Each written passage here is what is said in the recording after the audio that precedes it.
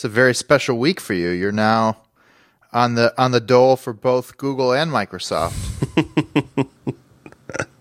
Very cool. It was by the time this episode airs, that'll have been last week. Oh, last week. Cool. We're in the future then also. Yeah. Thanks to Facebook for sponsoring this week. Dan is referring to last week's Daring Fireball RSS feed sponsor, which was Google, who took the spot to advertise job openings for their iOS apps, which I think is actually a fantastic sponsorship. I think that they'll. I hope they do well. I hope they get some good. If they get one good candidate out of it, they'll be delighted.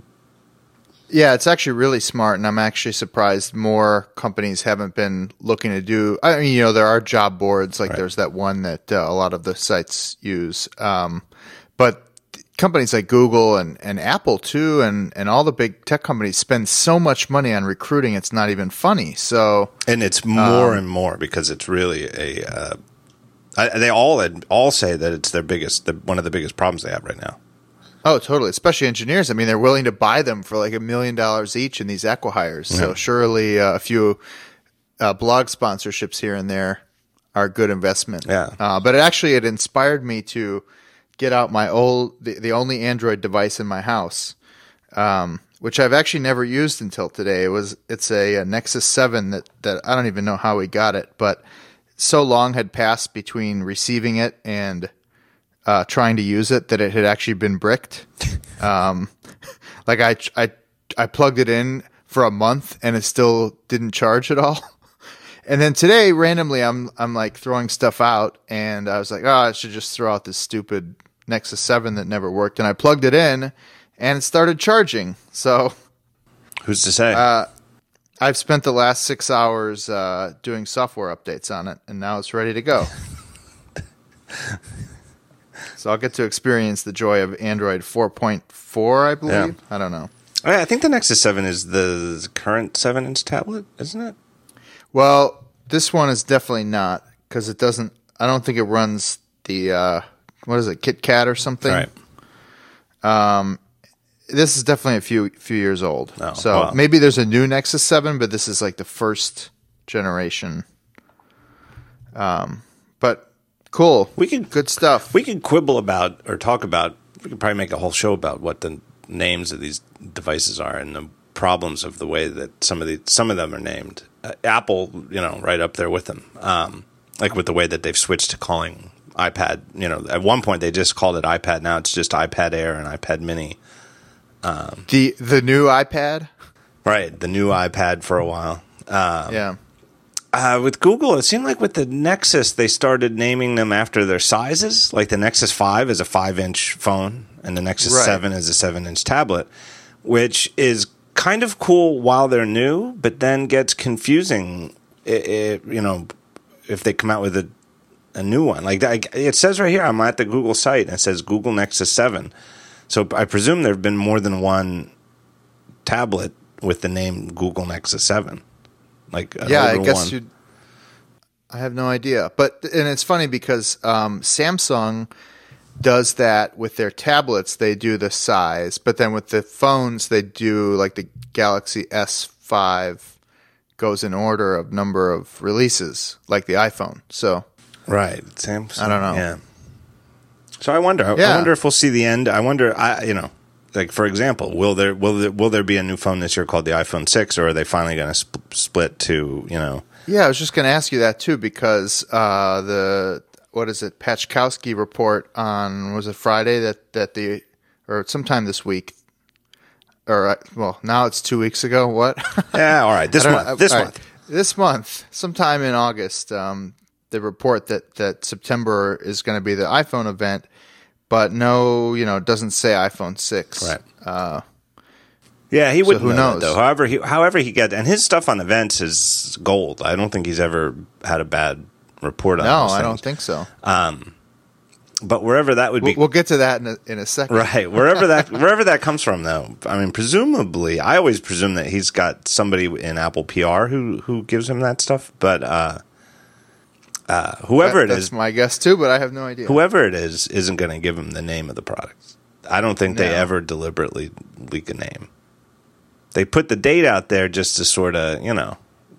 Yeah. They want that out there as sort of, let everybody know what's coming without actually committing to it, right? They could back out at the last second and Pachkowski looks bad, but the Apple doesn't.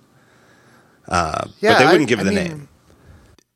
I guess it seems weird now, but do you remember, like, even the day of the iPad launch, no one really knew it was going to be called? Nope. Like, people were doubting that it would be called the iPad? Nope.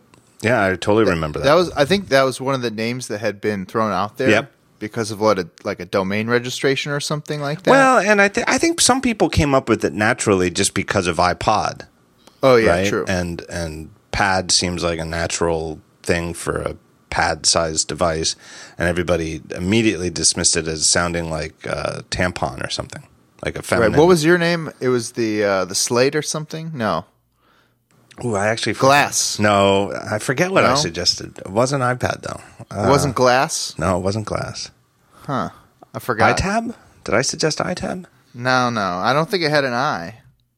Yeah, I'm kind of sick of the eyes. Yeah, that's... I don't remember. Although the I actually makes more sense for these things than... Because I stood for internet, right? Like, that was the iMac was the internet Mac. Supposedly. I mean, that's how it was introduced with the iMac, is that it was the first Mac built for the internet age. And I think that the iMac was the first iProduct. Right, it was. But then again, they say it was made for internet, but then the one that really cemented the deal and was a decade-long foundation of the company, the iPod, didn't get internet access until the iPod Touch. Right. It had nothing to do with the internet.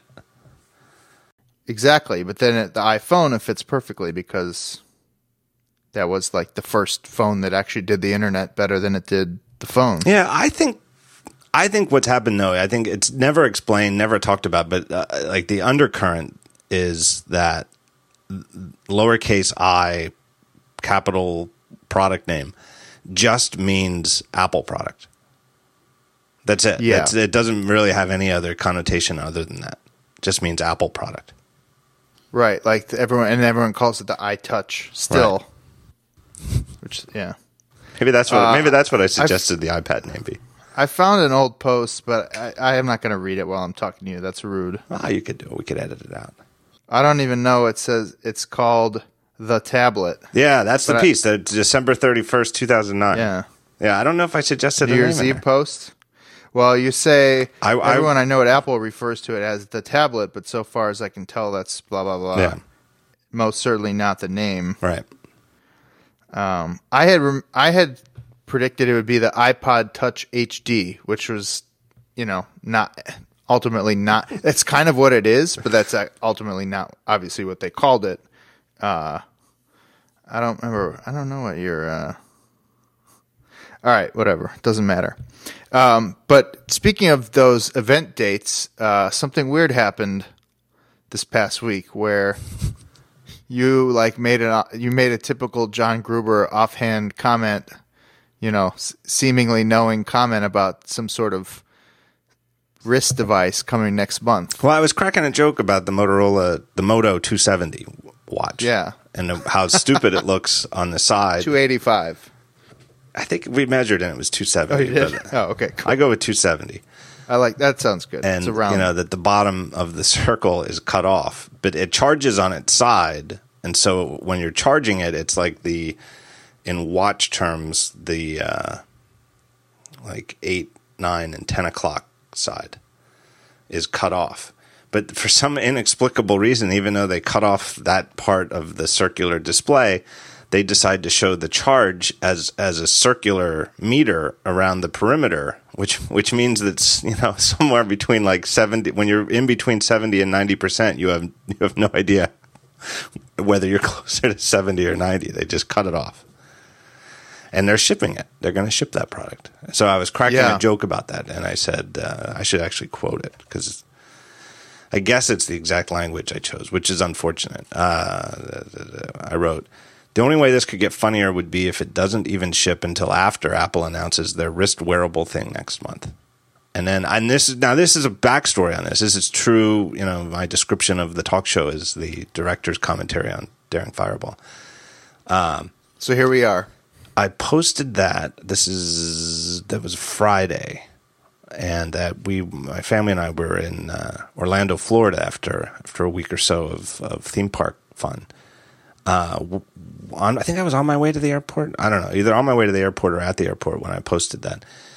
And what was your intent? You were just goofing around? Well, I wanted to be like, if the wrist thing comes out at next month's event, it would be funny but Motorola's promises that it's going to ship in this summer, which gives them till like September 21st. And they haven't announced it yet. And I think it's going to look really, really bad as soon as Apple unveils whatever it is that they're working on. And I think it's almost certain at this point that Apple is working on something, and it's almost certain that it's going to be announced this year. And if it is announced this year, it'll almost certainly be announced either in September or October. I don't know when. Right. And then adding to this was that I don't know if it was published shortly before your post or shortly after, but Pachkowski posted, citing sources, whatever, that it's going to happen in October, period. The wearable thing. Yeah. Oh, I didn't know that. I thought he posted that back in June. He updated that? I don't know. Let me look. I thought he posted that like June 6th, that they were shooting for an October date. Oh, maybe that was an old article. But someone IM'd it to me, and they're like, "Who's your money on, Gruber or Pachkowski?" Well, my money would be on Pachkowski. People seem to think I'm more prescient than I am. And I do know that I have a terrible guilty habit. I should be guilty about it, but I'm not. Of when I do have information, coyly putting it out there without a source, as though it's my own speculation. Oh man, this is from June 6th. Yeah, it's from June. I got punked and played. I thought it was published like at the same time as your thing. Right. Well, and if you read it, he didn't say Apple is going to announce it in October. His June 6th thing said Apple is shooting for October to release it. Meaning, well, it was June. I mean, they still had a lot of work. Whatever it is that they're working on, June means they still had a lot of work left to do on it. Right. And anything could happen. And like in the last several years, they've had basically the September event and the October event, and right. If it's not ready for September, you can do it in October. Right. But if it is ready, and if it's if this is the kind of thing that is being pitched as an iPhone accessory, basically, then why not show it off in September? I don't know. But well, anyway, read this. If you read the sentence that I wrote, the only way this could get funnier would be if it doesn't even ship until after Apple announces their wrist wearable thing next month. And when I wrote that, I even thought I should probably put something if they announce it in September instead of October or something like that. But it's, anything like that takes the piss and vinegar out of the joke. And I didn't write when Apple announces their wrist wearable thing next month, because if that was the clause I was thinking about writing, I would have used if instead of when. Yep. If Apple announces the wrist wearable thing next month.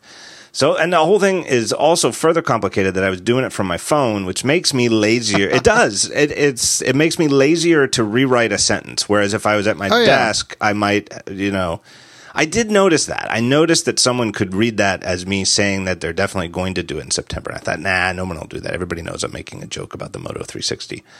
It's like a 2.5-hour flight from Orlando back to Philly, and it happened to be a plane with no Wi-Fi.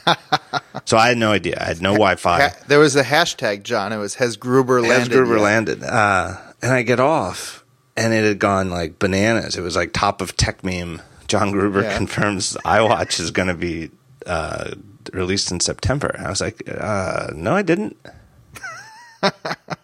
And then Summer Fridays, man. All right, and then it's like 10 o'clock on a Friday, and I'm like, I guess I should update it. And I thought, nah, fuck that. I'm not going to update it because I didn't say that. I don't let the other people look foolish for reading too much into it. Yeah. And there's too much. It was like too much to update because I do think I'm certain. Well, not certain. I'm certain that they're planning to announce it either in September or October. I don't know that they will. Anything can happen at the last minute. But I think that they'll have two events, mainly. And this is one thing I often forget is even people who like read my stuff, listen to I don't know, maybe people who listen to the show are more tuned in, but There's so many people who read Daring Fireball and follow tech, period, but who don't seem to pick up on the to me, very obvious patterns of Apple as a company. That, I say this with I repeat myself on this, but they're a company of annual patterns. And they do break them sometimes. The iPhone used to be a thing the first few years that came out in June or early July, very early July. And then it switched to becoming like a late September thing, or announced in early September, released 2 weeks later. And once they switched that they stuck to that. And they've stuck to it ever since. And the last few years, they've had a September event with the iPhone and an October event with the iPad. And I just assume that they'll probably stick to that this year. And therefore, that they've got two events. And if they're going to do the wearable thing, they'll have to pick one of those two events to include it on. So I don't have anybody who's told me that. I don't know. Nobody told me that. I'm just, working it out myself. I do think it's in some ways it makes sense, because the other thing too is it's not just that they have to pick one of the two events and find time for it, but their events typically have like a narrative that runs through them. And if they're announcing more than one thing, they figure out some kind of way to tie it together in the show as part of like one story. And I kind of feel like a wearable wrist thing sounds to me like something that would be easier to tie in with new iPhones than with the iPad. Yeah, especially if it requires an iPhone to be used. Right. Well, we can talk about that later, because that's a question. But I do think, though, that even if... Or at least if it goes best with an iPhone. Yeah. And if it's an accessory, if it's a $200 iPhone accessory, show it off with the iPhone. Right. And the new iPads last year came with the M7 coprocessor too, but it certainly makes a lot more sense that if the storyline is about health and fitness tracking, right? The Health Kit sort of, Health Kit expanding from a little 90-second spot during WWDC to here's why we're doing this, 90-minute presentation on health and fitness tracking with a bunch of partners, et cetera. It seems to me like that would fit more naturally with the iPhone and new iPhones that also have, or I guess maybe have an M8 fitness, or activity tracker, than with the iPad, which, I feel like they included the M7 on the iPad because why not? That's probably not a very expensive component, but I don't think tracking your feet based on your iPad is going to give you, your footsteps is going to give you a very accurate count. Right. Yeah. And I mean, if it needs any sort of Bluetooth connection to a device to sync to to your Cloud Kit, right, or cloud, whatever your iCloud account is, that's most likely going to be an iPhone and not an iPad. Yeah. It probably could technically be an iPad, but my guess is that the majority of people will sync with an iPhone. Right. And further complicating this is Yosemite. Not complicating it. I would say almost clarifying it is Yosemite, which last year the Mac OS X update shipped in October, not September. And I think the year before, right? Or maybe not. I don't know. I forget. I'm making but I know stuff last up now. year did, and I know this year it seems to be tracking behind iOS. And Mark Gurman of 9 to 5 Mac said it was going to come in October, which it makes a lot of sense. And it just doesn't make sense to assuming it also, even if it were ready, it just doesn't make sense as part of the iPhone event. Whereas it makes more sense as the iPad event because iPads and Macs are a little bit more similar, overlapping. Mm-hmm. And so if they're going to do and that's what they've done the past few years, is sort of repeat the Yosemite thing from WWDC, like here's these 10 features we think you really want to know about in Yosemite. And, for some of us who pay close attention and remember the WWDC keynote, clearly it's a little bit of a repeat. But for people who haven't been paying close attention, which is, part of the whole message, whole point of marketing is, to repeat your message to get it through. That's what they do. But I presume that's going to take up a big chunk of the October event. Especially if there's a 12-inch paper-thin MacBook Air Retina ready to go to. Yeah, but I don't... that runs an A8 chip. No, that's not right. going to happen. Yeah, which I don't expect. All right, so I found a post on Business Insider that says... Quote, Canvas, a perfect name for Apple tablet, says Apple God John Gruber. I wonder who may have written that post. Oh, that was me. Look at that. Anyway, yeah, Canvas. That was the. Well, that's in hindsight, that sounds stupid. That's why they don't let me name things. But iPad sounded stupid too. Yeah. Maybe if they called it Canvas. Well, I don't know. I guess the one thing about iPad in hindsight is it somehow makes it feel like a sibling to iPhone in a way that if they called it the one thing iPhone and the other thing Canvas, that they wouldn't seem like they're as aligned. Yeah, and especially, with the notion that they were going to rename iPhone OS to iOS, which I think was that before that? No, it was after, because it would have been a giveaway before. Well, the iPod Touch, but yeah. Oh yeah, but they still called it they never seemed to hesitate to make it clear that the iPod Touch, despite its name, was an iPhone without a phone. Yeah, iPhone OS 4 renamed iOS 4 2010. Right. So yeah, there you go. That's true. I mean, and circling back to what you said, back 10 minutes ago, it's true that not only do people not know the name of the first iPad in 2010, nobody even really knew. There was no confirmation, no leaks that it ran iPhone, what was then called iPhone OS. Like I'd sent a footnote on my piece, The Tablet, where I wrote, I would not be surprised to find out that the tablet uses UIKit, aka Cocoa Touch, as its programming API. Like I kind of thought it would because it seemed to make sense to me, but no, I didn't. Nobody knew. There weren't any kind of nothing leaked out of them. My favorite was an article, I think, from Nick Bilton, where he said that the tablet interface would surprise you. It was basically like, get ready for a big surprise you will be very surprised by how you interact with a new tablet. I don't know. Which is like, I don't know who told him that. That doesn't seem. Yeah, I don't know. Doesn't seem. My illustration was a woman with a crazy brain helmet on, like a brain measurement helmet. Right. That would have been a very apt description for the original iPhone, but it's not. It was. In fact, I guess we could really say it's wrong, given how many people came out of the iPad intro with, I can't believe we got all excited for that. It's just a big iPhone. Exactly. Yeah. And I actually did a roundup before the iPad was announced of kind of artist renderings of what it might look like. And there's actually one that looks exactly like the current iPad mini by Jesus Diaz of Gizmodo. Oh, yeah?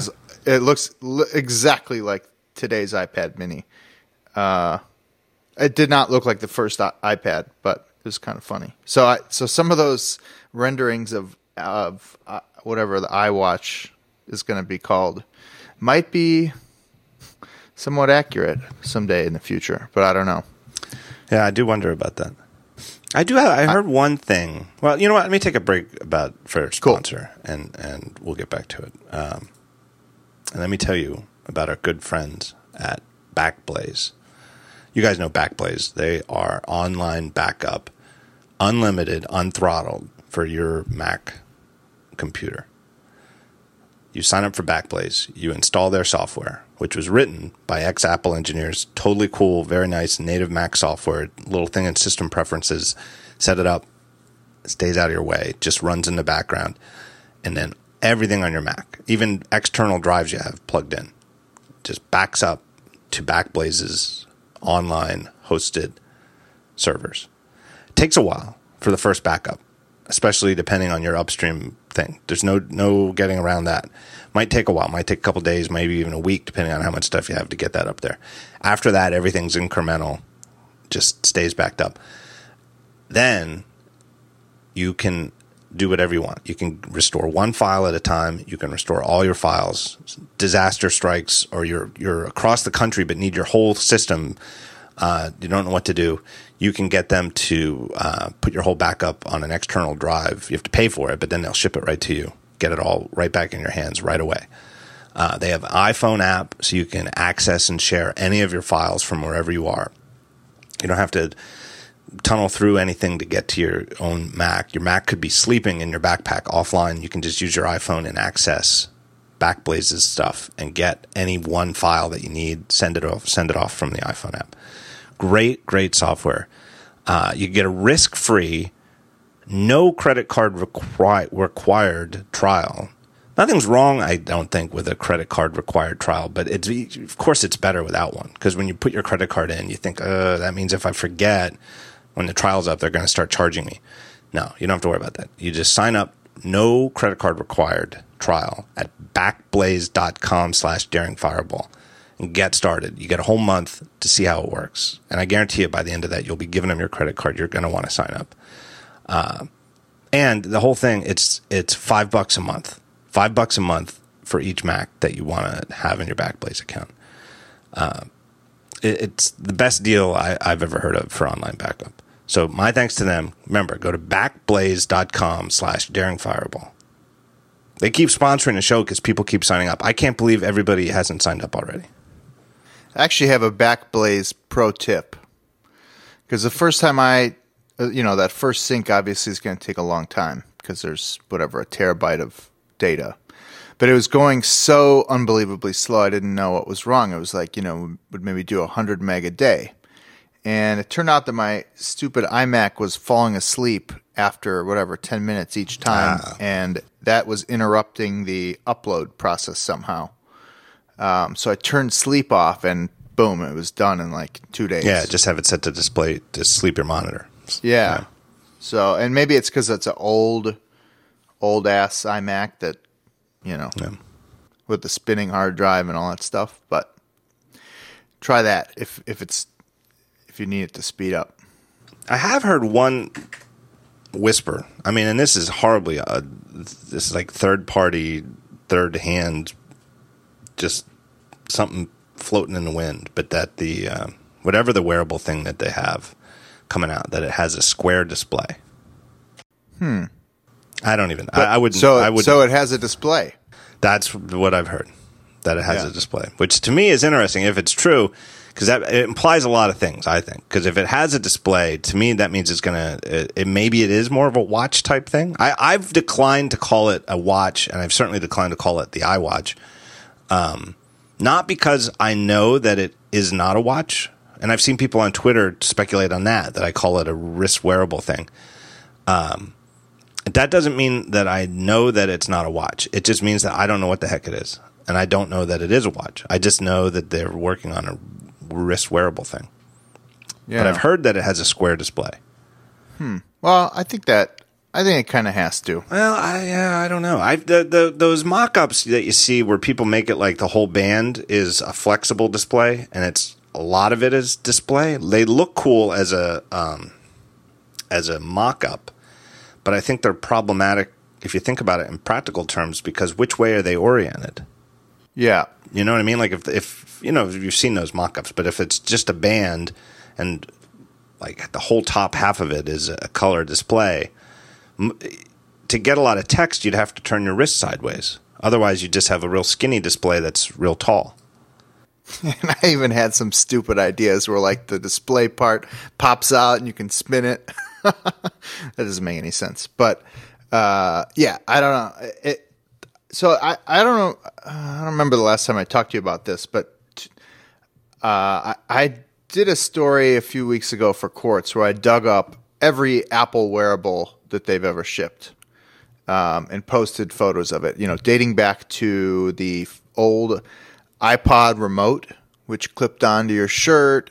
And actually, my favorite were the Sony mini disc remote controls, which I don't think I posted in the article, but they were awesome. They had like little display on them and they clipped right onto your shirt. But then also Apple, has done obviously earbuds and the iPod Shuffle series, including, 3 or 4 different designs of the iPod Shuffle, including one that they had kind of screwed up and had to revert course. And then of course the last one was the iPod Nano, which people made watch bands for. Yeah, not the current iPod Nano. Right. The previous iPod Nano. Yeah, I've got one of those in my hand right now. Yeah, which which is surprisingly similar. Obviously, many years have passed and technology has improved, but those like LG and Samsung watches just seem like they're that. Yeah. And I don't know, maybe Apple was like, "Oh, this is brilliant. Let's shift course on the iPod Nano and we'll come back to this watch thing and make it look just like this in a few years." But I don't know, it seems to me like if that was the right course of action, they would have just kept with it. I think it was called the TikTok, TikTok. It was an early Kickstarter, and huge success. A watch band to fit the little square Nano. I have it. I have one right here, and I believe Apple later sold them in their store. Yeah, they did sell them, I think, and I think other companies came out with them. I don't think anybody had the success that these guys had. But I've said to people before, like when I see these Android Wear devices coming out, that if they don't look better than the TikTok, which the iPod Nano combined with the TikTok, which is a device that wasn't even designed to be a watch, then that's a problem. Yeah. Like if you can't make a watch that looks better than a device that wasn't really designed to be a watch that could be made into one by a Kickstarter 4 years ago. Or whatever it was, right. 3 or 4 years ago. Yeah. And that's, the round screen, like maybe that's progress, but just everything about iOS and obviously Mac OS has been built on, screens with corners and a top and a bottom and that kind of stuff. And like, if you see how hard it's been just to get people to make iPad apps, I don't know about getting, having everyone rethink everything again for a round. Well, round makes screen. sense given traditional watches and clocks where you've got this radial dial of minute and hour and second hands that sweep around in a circle. It makes sense. You're showing circular dials. It makes sense to put it in a circle. It's the reason why all sorts of things that use a dial, like a speedometer in a car, the tachometer in a car, have crop circle, right? Crop circles, sundials have traditionally often are circles. But for everything else, circles are pretty problematic as a display, like for displaying text of any kind, because you only get the full width right at what would you call it, the equator? Yeah. Unless you're supposed to read it in a spiral or something. Right. Laying out text in a circle is incredibly inefficient. Yeah. Yeah. So when you say square, do you literally mean square or do you mean rectangular? No, I mean square. Like the iPod Nano. Interesting. Again, this, you can, I don't know, this is probably another freaking bullshit thing that Business Insider is going to, Gruber says iPod Nano is a square. Should we write it right now? I might still have a login. I don't know. It should say, if it wanted to be honest, they should say Gruber says sketchy third-hand source, here's whisper that Apple wearable thing might have square display. Yeah. I could see that. I don't know. I wouldn't bet money on it. Well, I'd bet a little money on it. Okay. Not much. Yeah. I wouldn't bet big.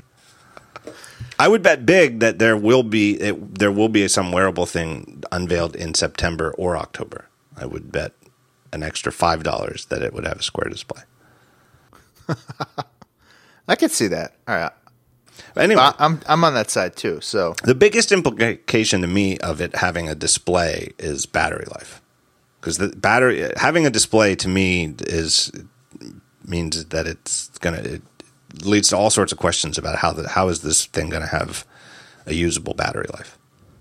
Yeah, because that is the one nice thing about this Nexus 7 is that it's already told me that over half of the power I've consumed is the screen. Yeah. Does iOS 8 tell you that? I don't remember. Something like that. Yeah, you know what? They have an app shaming feature, but I don't think that, like Android has had that for a while and will tell you things that aren't just based on the app, but things like cellular networking in general and the display, just the power to display. I think that the iOS 8 feature only lists apps by the order in which they've consumed energy. Yeah. So 58% of my Nexus 7 energy consumption has been the screen today. I have a feeling that app shaming feature in iOS, I think it's going to prove popular. I think it's also going to cause some weird problems. I think part of it is because people are going to be surprised by what's using power. I've heard, I don't use Facebook, so I don't know, but I've heard from a lot of people that Facebook.app consumes an unseemly amount of energy based on the default settings for background, like stuff that it tries to do in the background. Interesting. Well, that's good then. So I think it might even be a big reason why app, because of course, in combination with the fact that it uses a lot of power, it's on a lot of iPhones and people who probably more than any other app. That's a good question. I thought about that with the Google sponsorship of Daring Fireball for iOS apps.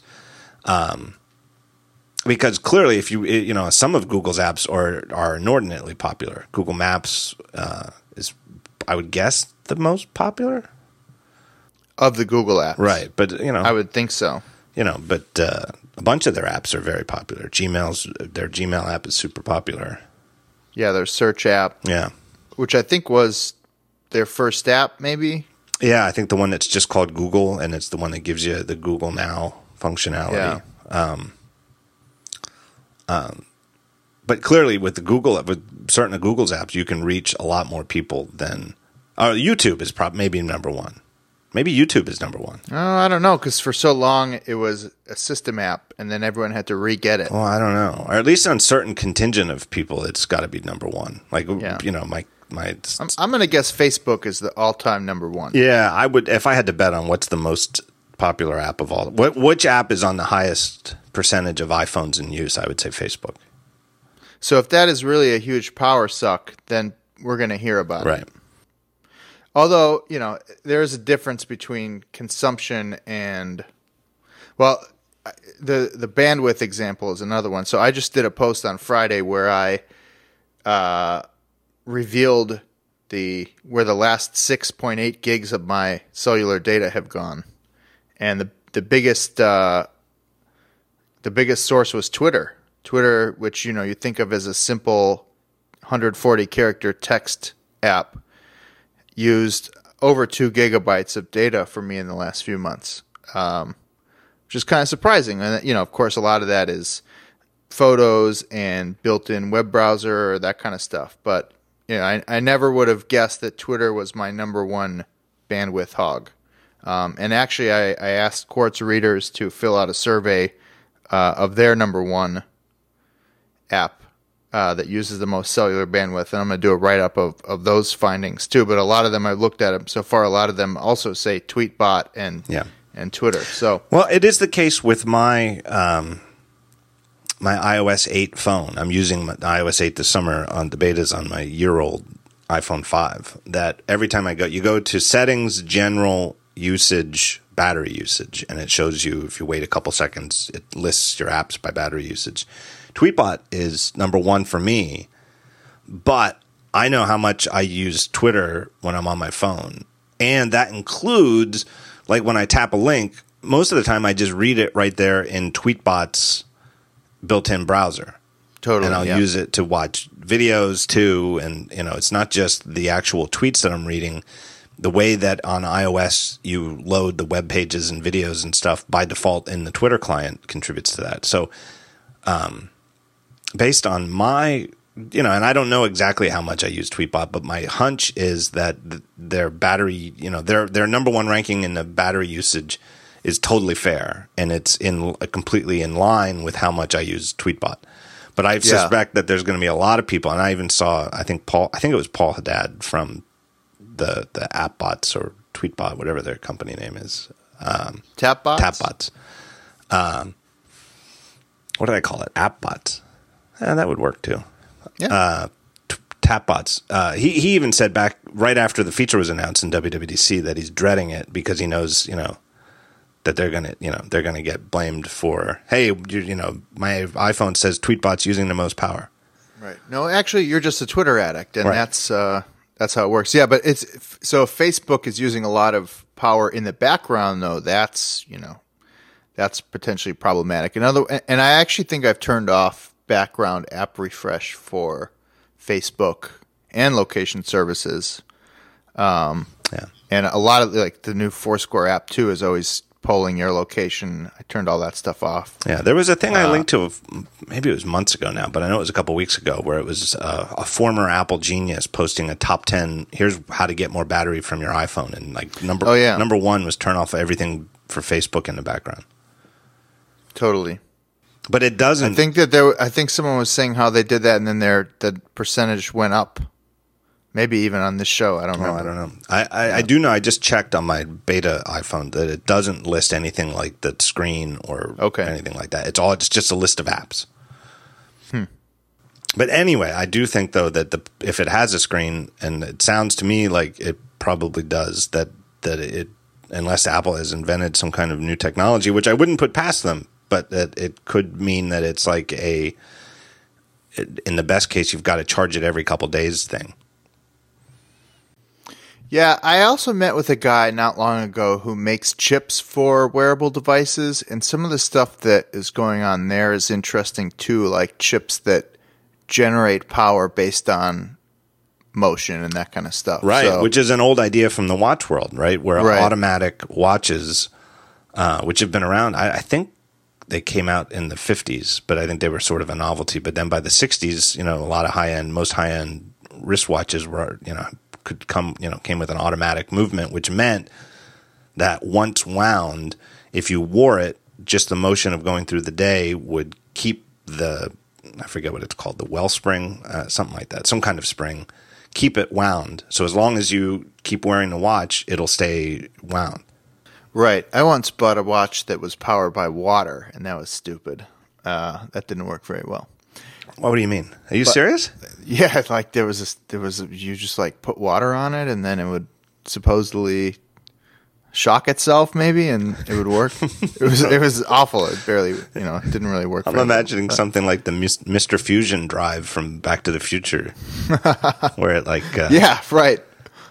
Yeah, it's like trying to power a light bulb with a potato or something. It just right. But the watch world long recognized that even just daily winding your watch was a pain in the ass. And so they were, I think that the effort that went into designing automatic movements, it's, to me, fascinating. To me, it's exactly like, it's like I think the type of minds, even today, that go into like being like a mechanical watchmaker or someone who repairs it is a lot like being a programmer, because you're thinking of, if this, the gear moves this way, it'll do this, and 60 times a minute it'll do this. And, it's the same sort of logical mindset that required for computer programming. And I think coming up with these automatic movements that never need to be wound so long as you keep wearing them took an enormous amount of work. But I think it's because they recognized that every day waking up and having to wind your watch was, keeping people from wearing watches. Yeah. And how many charging stations do you need next to your bed now? I mean, that Motorola watch thing did not look like the kind of thing I'd want to have to deal with every day or two. Right. And there's so many questions. Like a device you have to charge comes with so many things. Number one, just how many devices do you have to charge on a regular basis? Like, it's asking a lot. Even asking for one is a lot. Like, there could come a time 20 or 30 years from now where we look back on having to charge anything on a regular basis as laughable. Right? And yet at the same time now I don't have to charge my iPad every day, but I certainly have to charge my iPhone every day. And even then, it's like that means every time I travel, I've got to take a charger. All right, so the clasp of the watch is the lightning port plug. Yeah, it raises a question. But like, are lightning ports waterproof? I've heard some people speculate that they are. That the one reason the iPhone still isn't waterproof is the audio port. And the phones that claim to be, I don't know, I think that a traditional audio port can't be made waterproof. People correct me if I'm wrong. But that Lightning in theory could be, but Apple doesn't advertise it as such because the iPhone isn't water resistant, so they just don't want to get into that. But the Lightning port could be. But a Lightning port on a watch would be ugly. Yeah. I mean, that's just... Yeah, the Nike Fuel Band has this weird thing where locking clasp type thing is part of the charging system. Right. So yeah, I guess if they but you still needed like a little dock for it, right. And it wasn't great. Right. So I guess if you hit it somewhere else on the watch, on the band somewhere, yeah, maybe you could put it somewhere where it's, when you have it off, you have it exposed, but when it's on, you don't see it. Could be something clever like that. But even then, even if it's a lightning port, you're still asking people who, to have another lightning port at their bedside. Yeah. Right? And another one that you take with you when you travel. Yeah, and there's also like this wireless charging stuff, but it seems like it's still several years away from. So wireless charging ports are interesting, or I guess it's not a port, but wireless charging is interesting because then you don't have an ugly port on the device, right? But then you've got to have a dock that you take with you everywhere. You got to have one wherever you want to charge it. And so if you have one bedside, and then when you travel, what do? Do you take your one with you, or do you have to buy a second one for $50 and keep it in your suitcase? It's not ready. I mean, someday it'll be built into all kinds of stuff. Like I think Starbucks is rolling out new tables that have them built into the table or something. Yeah. But it's going to take way too long before that's even right. So I don't know if it was a device without a screen, I could see how Apple could have something in a lot of inventive stuff to keep power usage down, and maybe like you said, like kinetic motion, so that you could use that to charge it. I have a Citizen watch from a couple years ago that has they call it Eco Drive, ECO-DRIVE. It's a quartz watch, battery operated, but the battery recharges with a solar cell that's on the face of the watch, and which you can hardly see. Like in certain light, you can see that it's not really a black dial. It's got like a slightly not black in the center of it because it's actually a solar cell, and it's worked great. The watch keeps perfect time, and I've never needed to replace the battery. Way past the time when you'd have to replace a regular quartz watch battery. But I don't think there's much. I think it. Using solar to charge something that only tells the time and the day of the month is a far cry from even a no display fitness tracker that's going to have Bluetooth and other type of things like that. Yeah, and the minute you add the Instagram app, right, all bets are off. But if it has a display, I think some kind of magical charging, seemingly magical charging that doesn't need you to charge it in every couple of days is out of the question. I think if it has a display, it's got to be something you charge every couple days at least, and then that means to me that it has to be far more compelling in terms of what it does. Yeah, to get people to buy into the hassle of buying another daily or near daily charging device. It's got to be way more compelling than something that, hey, just buy this, put it on your wrist and it'll just work for weeks until you need to charge it. Do you think it has a headphone jack? Oh, probably not if it needs to be water resistant. Right. I think anything you put on your wrist has to be water resistant. Yeah. And, especially I remember if it's those old watches that had like a built-in AM radio. Right. And I got very excited about that idea of listening to baseball game, without needing anything else, but not very practical. Also, you look like a moron with earbuds coming off your wrist. Yeah, you do. That's actually the reason I bought the TikTok. Is I thought, hey, this would be great. I can wear my Nano on my wrist when I run.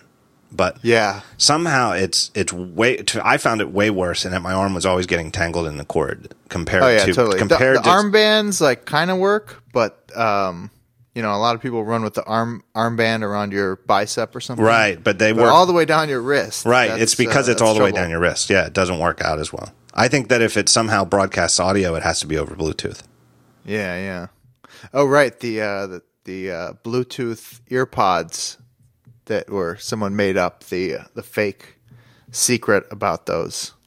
Oh, you're right. On the secret app, somebody posted a. Yeah, I don't know if I ever talked about it on the show because it happened at WWDC.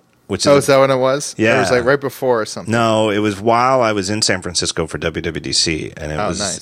It's such a busy, hectic week for me. But yeah, there was again, I think top of tech meme. It was like an anonymous post on Secret that somebody who had been on the wireless headphones team was just let go from Apple, and that the whole team had been let go, and that they were so bitter that they were going to spoil it.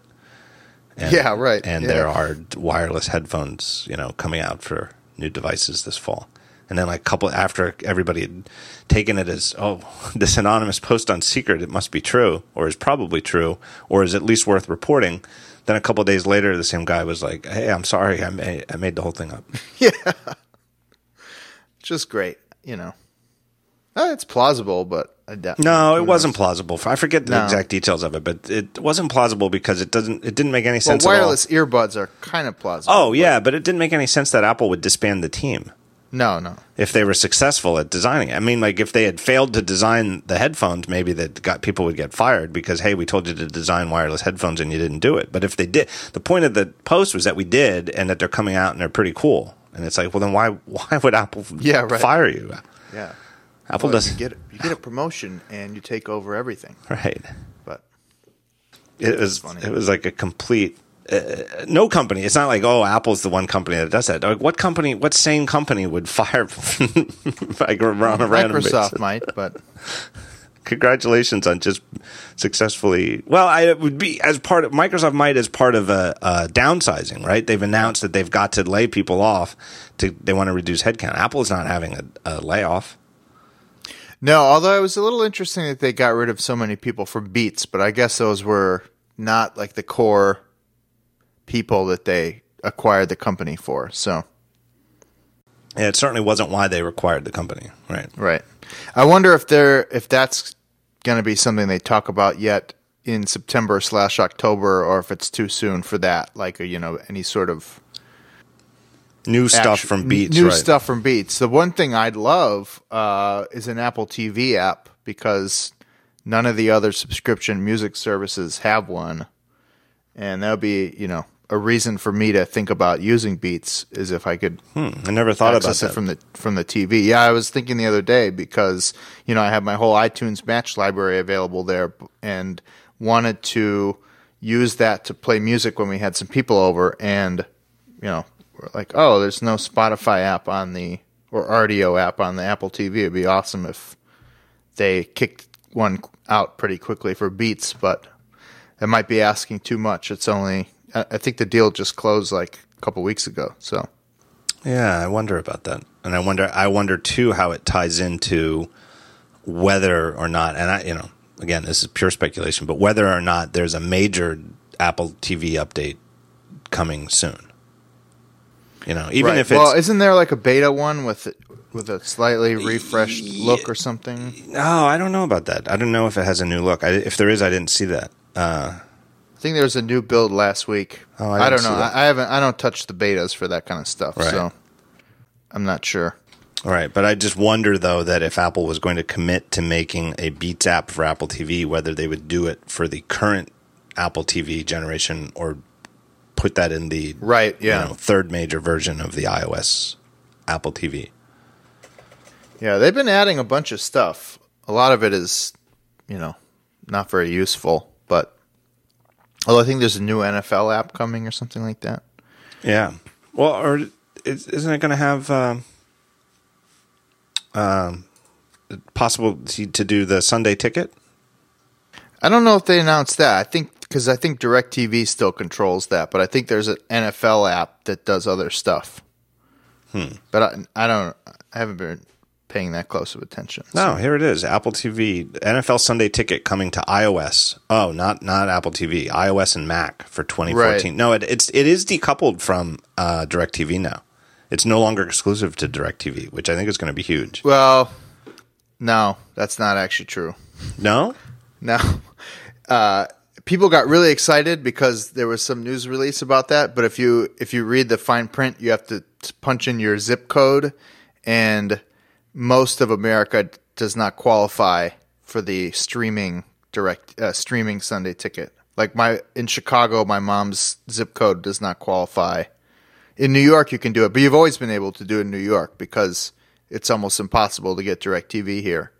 But yeah, that was like blown way out of proportion. That's actually not not happening. It's like university people who live in dorms can do it, and then also people who live in basically New York City and maybe, I don't know, about some other cities where you just can't install a dish. But, or that they assume most people can, because obviously I guess some people in New York City could, but... Right. But most you people need can. like a place to, screw in the satellite dish with a southern reception and all that kind of stuff. Right. Like, I don't have that. So anyway, maybe not. Yeah, I don't know, but there's like, I think, an NFL app coming that that does some other stuff. Yeah, some NFL app. I don't know. Yeah. Well, most of the other major pro leagues have something similar. Yeah, At least in the U.S. I mean, that's half the reason I have a Apple TV is the at bat or whatever it's called. Right. Now, no breaking new ground here, but it does, though. Every time they add an app or whatever you want to call them, a channel to the current Apple TV, it strains the limits of the simple up, down, left, right infrared remote more and more. So I'd still think that it's a sign that a new Apple TV is coming with some kind of new UI. Yeah, at this point, and you can like kind of hide this stuff, I guess, but all the things that make the App Store so logical and great, like, developers being able to issue updates and all that kind of stuff, that's still very much missing from Apple TV. Current. Yeah. And the infrared thing it's just strained more and more. Because it's I had like some coasters in front of my Apple TV, and I couldn't use the remote. I had to move them. Right. So they were blocking the line of sight. Right. Like we have the Xbox One now, and I don't really use it as a TV, but it's like the main Xbox interface, though, is sort of like Windows 7, with tiles, and some of the tiles are big and some are small, but you largely navigate it up, down, left, right, select. But because you have a real controller and it's, got a Bluetooth connection, every time you hit up, it goes up. Every time you hit right, it goes right. And it happens instantly because it's a controller that's built for, video game like timing. And then every time I go back to the Apple TV and it's like up, up, up, up, up, just to go up once, trying to target the little sensor exactly. It's like, God, this is maddening. Even just switching to Bluetooth would be a huge upgrade. I think that they'll probably do more, but even if they just came out with an Apple TV that had a Bluetooth remote and stuck to up, down, left, right, select, it would be an upgrade. And I think that's probably the kind of thing that's ready to roll. They're waiting for other stuff. But I wonder too, though, if they have something more in mind for the main interface than just a 5 by whatever grid of apps, because there's a certain limit to that, to the usefulness of that. Yeah, but you also think they may have done that for the phone by now, and they haven't done anything like that. So I wonder, and if they do it with the Beats app, I wonder, it would be an interesting sign of how are they going to treat Beats? Like, are they going to treat Beats as part of Apple? Because you know how like you can hold select down on Apple TV on any of the apps outside the top row and move them around. So like if you use Netflix all the time, you can make sure that it's in the upper left, right below the built-in Movies app. But the movies, TV shows, music, computers, and settings apps are locked in the top row, the ones that are tied to Apple stuff. Like, would be Beats treated as one of those Apple things that you can't move around, or would it be like more like iTunes Trailers, which is an app that you can move all the way to the bottom if you don't use it? Right. Yeah, I mean, my guess is probably more like iTunes Trailers. Yeah, I think so, too. But then they have two different music services. I don't know. It gets weird. But like, where does Beats go in iOS, too? Does it become part of the music app, or is it always a separate App Store app? Right. Like I think they're going to keep it separate, and I think they're going to keep, like, in the retail stores. I brought this up weeks ago, like when it was first announced, but like, are they going to get rid of the Bose headphones and then, oh, no way. JBL? No. But are they going to give Beats special treatment? I mean, I don't think they'll give Beats bad treatment. They might give them slightly premium treatment, in terms of... I think they kind of do already. I mean, it seems like so many of the headphones were Beats to begin with. Yeah, so. I noticed that. As soon as they announced before they even announced it, when it just was like a reported, hey, Apple is going to buy them for this much money. And we were all like, wow.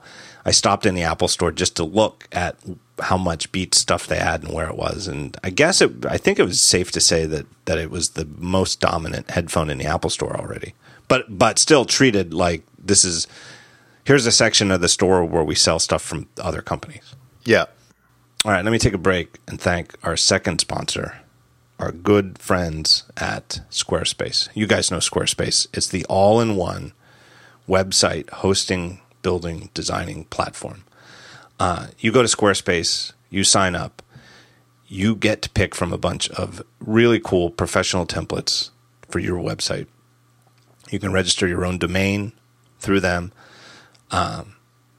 And you get access to 24/7 tech support, which they've won awards for, and now has locations in Ireland, New York, and Portland, so that they cover literally 24 hours of the clock. I don't know what more to say about it. The other thing about Squarespace that I always repeat is that they also offer amazing built-in commerce capabilities. You can build a store in Squarespace that takes credit cards securely, so much easier than anything else I've ever seen, with customization of how you present the items in your store, what's available. It's just so much easier than anything else I've ever seen to do online commerce. It's ridiculous. So if that's part of what you're planning to do and you don't check out Squarespace, you're nuts. Where do you go to find out more? Here's the URL. Go to squarespace.com/Gruber, Gruber. And I know you came from the show. And they have an offer code. It's just my initials, JG, just JG. But if you use that code, you'll save 10% off whatever it is that you sign up for. And so if you sign up for like a year, you'll save 10% off that year. It's like getting a couple of months for free. Great deal. Cannot emphasize enough. And I know they're a repeat sponsor. I know you've heard me talk about Squarespace before. But maybe you didn't have a website to build before, but now you have something on your plate you need to build a website for. Go check them out, squarespace.com/Gruber. My thanks to Squarespace, longtime supporter of this show. So what else were we talking about? We're talking about, I guess, the events next month, whatever. Yeah, well, do you want to talk about the international...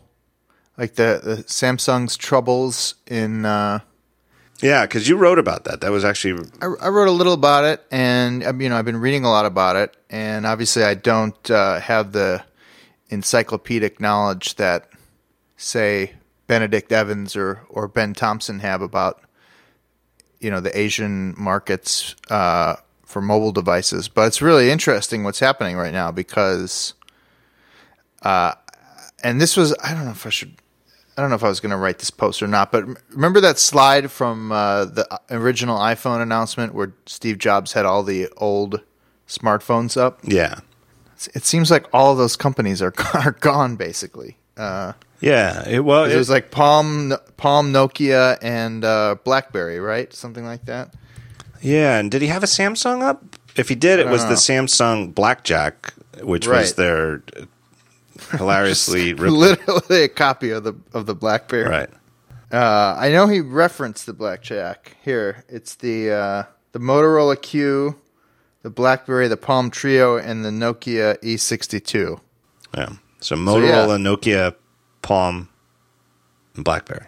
Yeah, basically all toast. So it's interesting because and that happened over the course of several years. And, of course, Motorola is still technically, I think, now part of... it's going to be part of Lenovo. That's what I don't know if that's actually finalized yet, though. I don't know that it has. I think so. I don't know. And then, Nokia is part of Microsoft, and HP probably still owns the rights to someday relaunch Palm or something like that. Yeah. And BlackBerry is still technically... in business too, but you see Samsung flying high, and besides Apple, the only truly profitable company in mobile, and then all of a sudden, things aren't looking so great. In the story that they're getting kind of their butts kicked in China, and things aren't so great in India either, where they supposedly, had built such a great distribution system and that kind of stuff. And it's fascinating. And well, in China, they've lost the number one spot for smartphones to Xiaomi, right? I guess, and of course that's the kind of thing that it's probably close, and it could probably change back, and it's,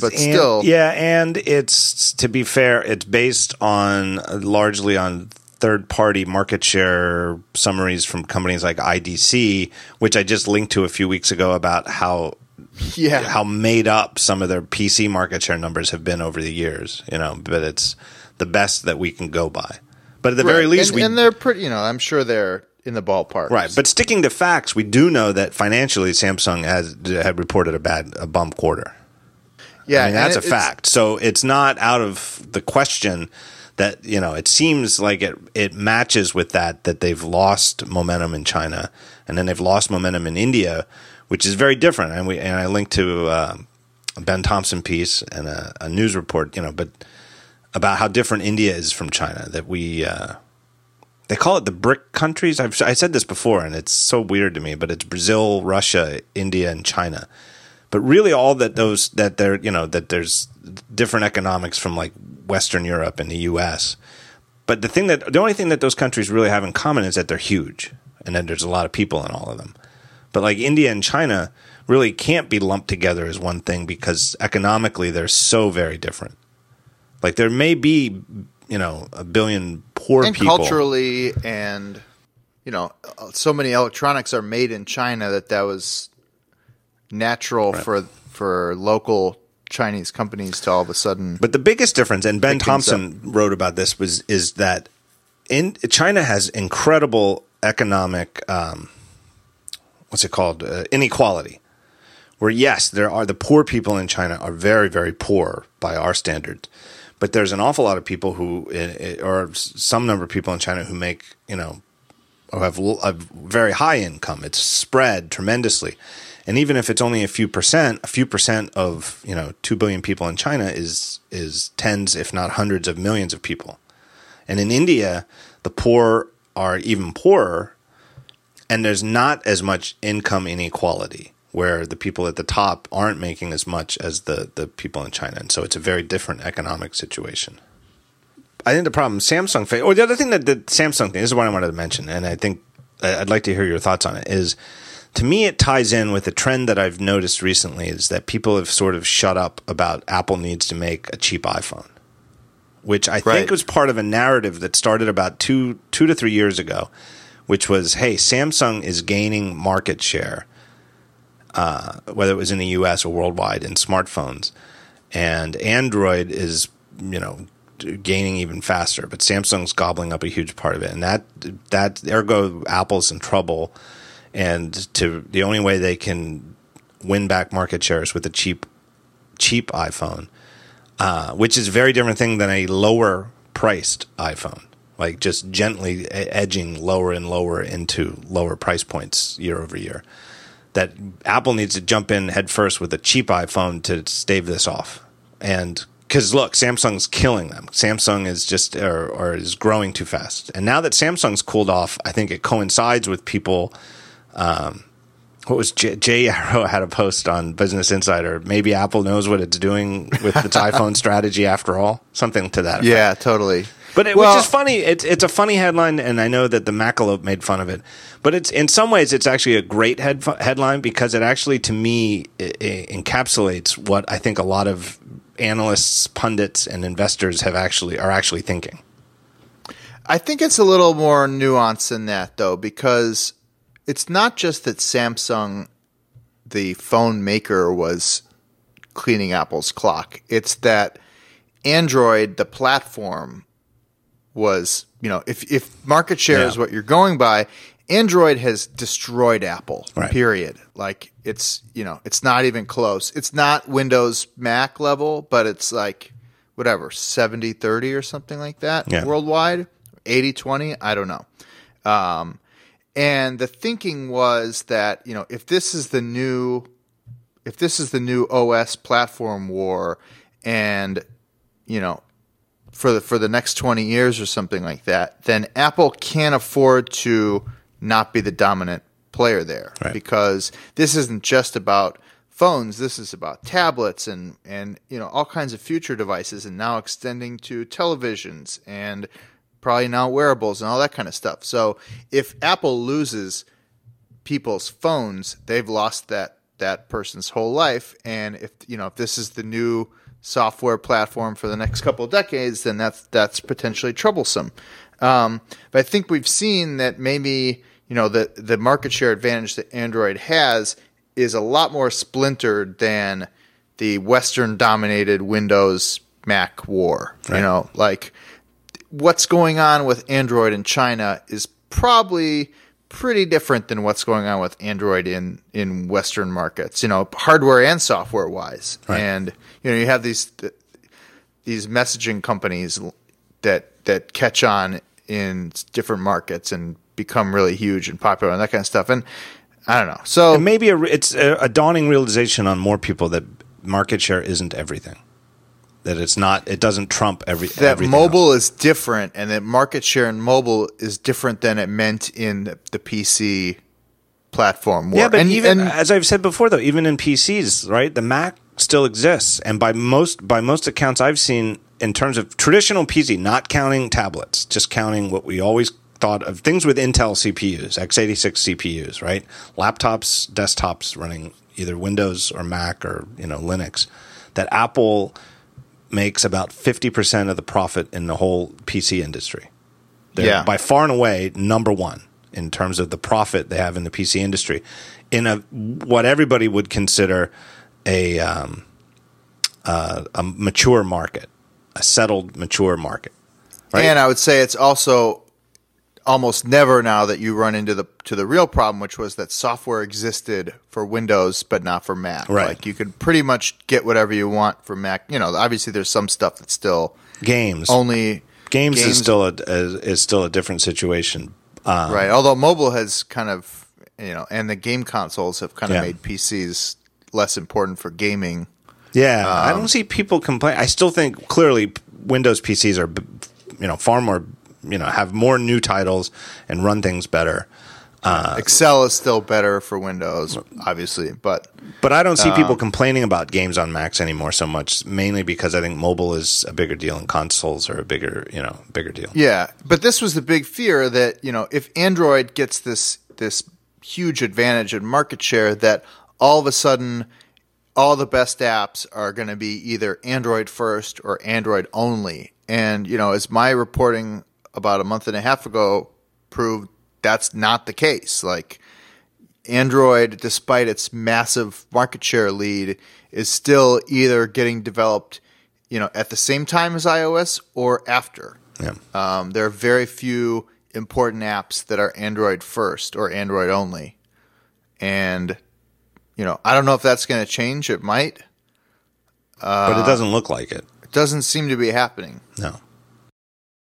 So that's what that whole market share / platform war argument was about. And I know, that's what Jay was thinking, because Jay and I were working together and we were talking about this stuff. And that's, and Henry, our boss, was the one who was the one writing that the iPhone was dead in the water. Remember that? Right. No, and that how was can you all forget? based on the argument that, this platform war really, really, really mattered, and that market share was key to that. And I think we're learning that mobile's a little different, at least so far. I mean, no one knows what's going to happen in a few years. Well, I think the thing that's different is the post-internet world. I think that's the thing that really, like, a lot of things happened between 1994, 95, and 1998. Which I think people confused in their head as meaning, hey, when you lose the market share war, you go away, you go bye-bye. And that a lot of people summed it up as, in the back of their heads, that Windows 95 came out and was either as good or at least good enough as the Mac.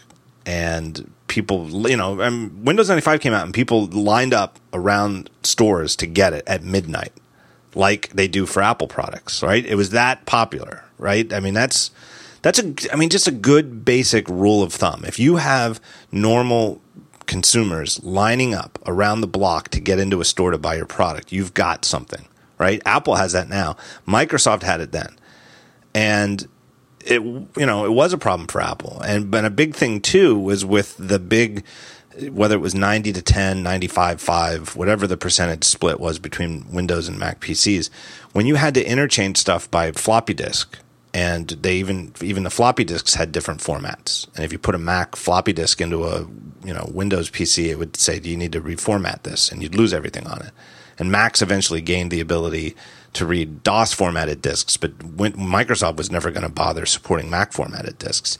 And the file formats weren't the same. And if you had a Word document that was created on a PC and you opened it Microsoft Word on your Mac and everything reflowed, and then when you sent it back to people, it was all screwed up.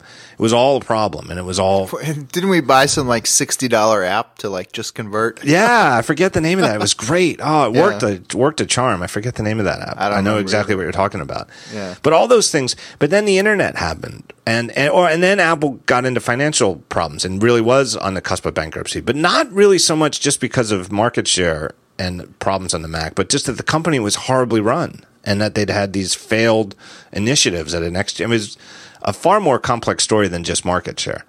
But the internet really healed over the whole, hey, I'm using platform A and you're using platform B and we need to communicate and exchange stuff, right? And that really helped, I think, not just Apple, but anybody, who wanted to come up with a new platform forever after. Is that you don't have to worry about. I mean, even just simple networking, just getting a Mac and Windows computer on the same network in the early 90s was like almost impossible. And especially to have them both be treated as peers. Whereas the internet is this open standard, involves all these open standards for networking. Yeah, and even if you look at the native apps that are the most popular on Android and iOS, they're all basically just interface code, interacting with an API. Right. So even if Android gets some sort of, market share advantage, it's not that hard.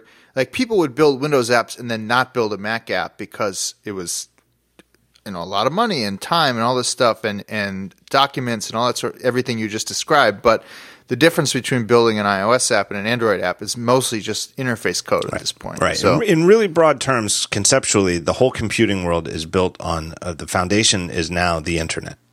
Yeah. And it's, not just the World Wide Web, but TCP IP in general and HTTP. It's the internet. And then we all pick devices that run a certain platform and connect to the internet. Whereas pre-internet, the foundation of the world was whatever operating system your computer was running. And so if you were on a Mac, the Mac OS and the ecosystem of Mac apps was the foundation of the computing world. And for PCs, it was Windows and Windows apps. And that meant that they were not compatible. So I think in the modern world, it's very possible, not just for two platforms to coexist and thrive like Android and iOS, but it could be three. I think it's unlikely that there'd be a slew, that there'd be like 10 different platforms for mobile devices that would thrive. But we're seeing like third place now dip to 3% of the market or 4%. So yeah. It looks like a 2-horse race at this point. But I don't think it's inconceivable. Re-roll the dice for the last 6 or 7 years and you come up with an alternate universe where, maybe if it had come out a little sooner and it had more corporate support, that Palm OS, was still, 6-7%, like a Mac-sized market, and with good margins, it's a good business. Yeah, but I think a lot of people looked at those, that Apple's near bankruptcy and decided that in a platform battle, if you don't win, you're going to go bankrupt, and don't really think about the fact that Apple came back and that was a long time ago, and that now that the market is mature, the Mac business has been thriving for well over a decade consistently. So by those lines, the company then that may be in the greatest position of power is not necessarily the company that runs the OS, but the company that runs those back-end services, which increasingly is Google. Yeah. And so, but I'm also a little surprised by how committed Google has been to continuing to make stuff for iOS, to the point that they would even sponsor your website. Right. when they could theoretically say, okay, from now on our best stuff is Android only. Right. And there's some like Google Now I think is probably going to be a better experience on Android because Google Now is a unique example because it's really tied into the right. system. The idea that you need to launch an app for it really defeats it. It really wants to be in that gifted position that Siri is in.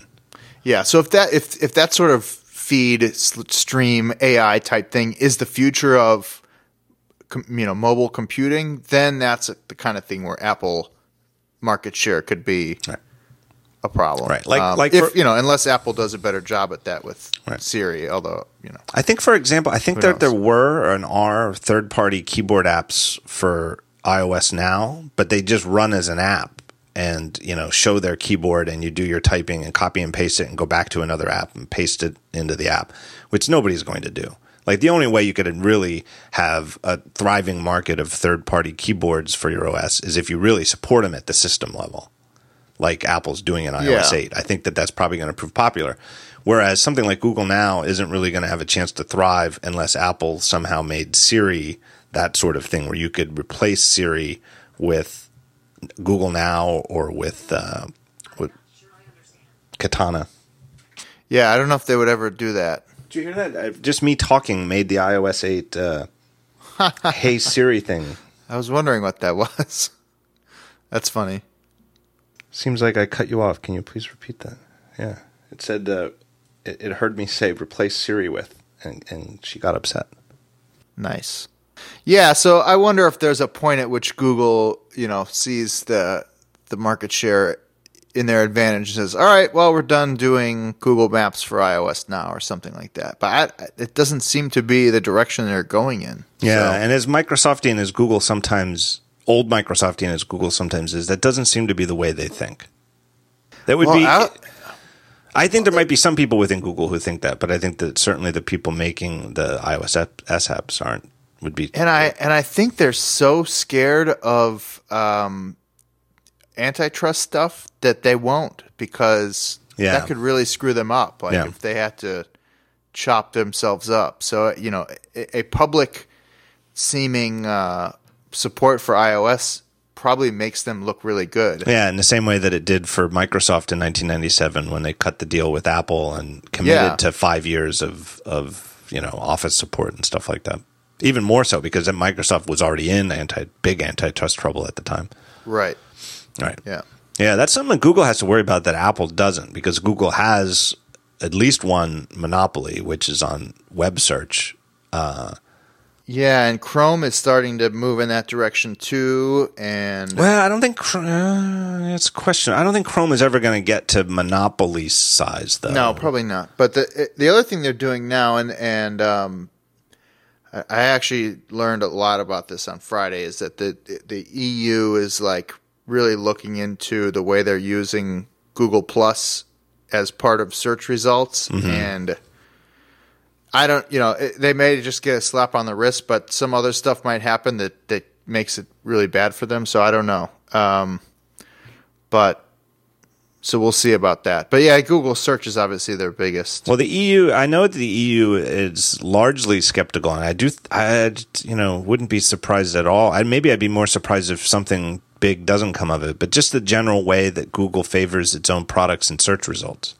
Yeah. That it's getting worse, and if you just type in, I'm guessing, I don't know, I'm going to go to Google and just type, if you type calendar software, does it show, suggest Google Calendar? And I know that when you search for businesses, they show Google Plus results for that business. It's not part of, it doesn't show Google Calendar as a first result, but I don't know. But I know if you type a restaurant name, it favors the Google Plus page for that. Oh, yeah, you know what? If you just type calendar, all right. If you just type the word calendar into Google, the first result is Google Calendar. Oh, nice. Well, I don't know. Is that nice? Yeah, no. I don't know, but I know that the EU it's nice if you're Google. Yeah, so looks very askance at that, because that's what they would call is it bundling? I don't know what the antitrust term for it is, but it's exactly what Microsoft got in trouble with Windows. It's using, that having a monopoly is not necessarily illegal, and often isn't illegal at all, but using that monopoly to gain an advantage in a different market is.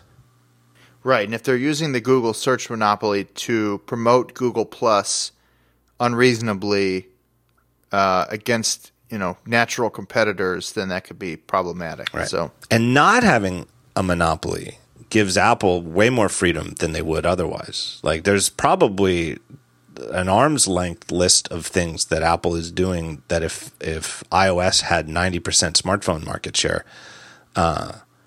would certainly have certainly have the EU taking them to court, and might even have the U.S. Department of Justice, which has, even with Obama in the 7th year of his administration, is far more business friendly than the EU.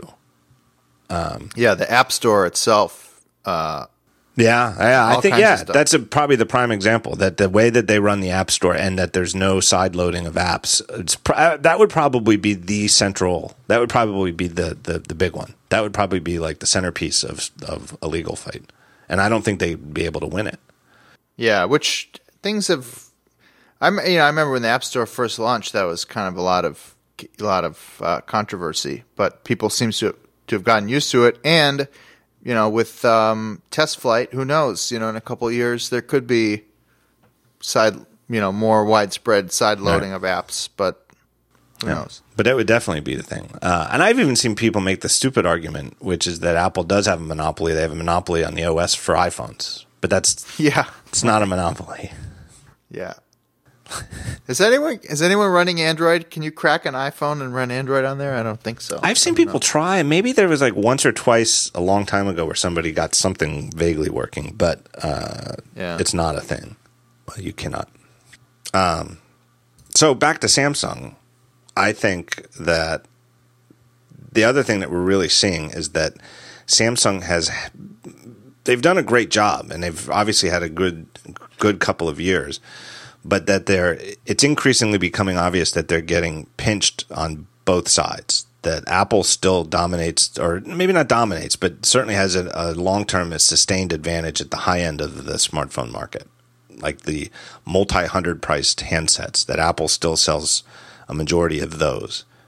Which is historically where the profits are. Yeah, where the profits are. And at the low end, at the lower priced end, where Apple doesn't compete at all, they're increasingly losing to companies like Xiaomi and other ones that a lot of us even here in the U.S. haven't even heard of or don't even have access to. But certainly that's been a problem for them in China, and that is that's where their market share is eroding. Right, and those get people to look at Samsung stuff and then maybe even buy a higher end thing or something like that. Right, and you lose the advantage to maybe it's not high margin, but low margin times a big number still equals a lot of money. Yeah. And you lose that advantage. And then all the scale advantages that come with all that. And the post I published that you linked to obviously was a little tongue in cheek. Here's Samsung's future stock chart, and it was the Nokia chart from the day the iPhone launched to the day that Microsoft bought Nokia. So, which looks like a downhill ski slope. I don't think that's the future for Samsung. I mean, it's a huge conglomerate, and they do so much more stuff than I think Nokia did. Ranging from TVs to the chips that go into other phones and that kind of stuff. So, and they've proven. I don't see them collapsing, but it doesn't look great either. Right, they've proven to be more nimble than Nokia, but I don't know if they're nimble enough. And it's that they don't really have good footing in this market. Where I think Apple does, and I think a company like Xiaomi does. And maybe even I know Ben Thompson is a big is bullish on Lenovo once they finish the Motorola acquisition, and Lenovo might do really well in China and other places. Just nipping 5% here, 6% there, 7% to another company, and all of a sudden the low end is bifurcated and maybe is a lot more like the PC market. And now all of a sudden Apple has a 5-inch iPhone, and maybe you don't need to buy that Galaxy Note. So right, the last few years, to compare the smartphone market and the PC market, the last few years have been sort of like, if one PC maker just had an enormous market share of Windows, 60-70% of Windows sales, like were all Dell's, that would be really good for Dell. But that's not how the PC market is. The PC market, I think the number one spot has moved around a lot, but it's never been more than like 20% for HP or Dell or any one company. And it's, you quickly get into that long tail where there's all sorts of, no-name companies making really cheap machines. And it's all split up. And it's, as we can see, there's no, there's no money to be made in a market like that. Like nobody else other than Apple is making big money in PCs. And it might soon be that no other company than Apple is making big money in mobile handsets. Right. And there's nothing locking Samsung customers into Samsung the way that there would be. And they've tried too, Right. They've tried to make their own music, and I don't know if they ever did their own app store, but they, they show off these music they things do have and an that app kind of store, stuff. And none of that really caught on, I think in large part because they're not very good at software. Yeah. And also Google has pressured all the Android companies to, kind of promote Google Play and not, at risk of losing all the Google support. So Right. I think Google has made it such that Samsung really doesn't have that much to lock people into. Right. I think they're obviously aware of it because there's no other reason that Tizen, their own software platform, even exists. But like you said, they're just not good at it. And if they're not even good at making apps for Android, I mean, how good are they going to be at making an entire platform? And it's such an uphill battle. I mean, Microsoft, who we know is good at making platforms and good at making developer tools and creating developer APIs, can't get much traction in the market and can't get first-class support from third-party developers the way that Android and iOS have. Well, then how is Samsung going to do it with an all-new platform, right? Because it's not just good enough. Even if they made a version of Tizen that was, objectively speaking, good enough, like as good as Android, that alone doesn't mean that they would get an app store full of third-party apps, right? It's totally, yeah. And then if they don't, then it's dead in the water. To borrow Henry's phrase, it really would be. Yeah, I mean, because look at Microsoft has been trying to even pay companies to make Windows Phone apps, and that's been such an uphill battle, right? As it is. I think they just to close the loop on this, it really makes it just seem even how much more impressive and unlikely it was for Apple to succeed so strongly, because they weren't making mobile phones before, and they weren't making touch-based operating systems and app stores and all that kind of stuff. It's kind of nuts how well they've done. Yeah. And the the profit margins and all that sort of stuff, and not just pieces of it, but all of it. Like the iPhone really is a lot more, for all the praise it's gotten, it really is even more impressive than it seems. Yeah, I totally agree, and I think that the way that they made it look easy makes it easy to overlook that. Yeah. Yeah, I'm just looking here. So Instagram, this is one example, but Instagram for Windows Phone debuted 8 months ago, so early 2014. But Instagram for Android came in March 2012. So 2 years after Android, they came out with a Windows Phone version. And Instagram was rather famous for being iOS only for what seemed like a long time. It seemed like the Android version took them a long time to get to. Right. And I remember reading that it was Nokia that actually got them to do a Windows version, not even Microsoft. It was that they were impressed by the cameras on Nokia hardware, so they went and built a Windows Phone. Right. So just repeat that over and over again with everybody. And then, filter that down to the smaller developers, the true indie shops where it's just a handful of developers and designers, and you're just not going to get you're not going to get the support because they're all writing iOS and Android apps now.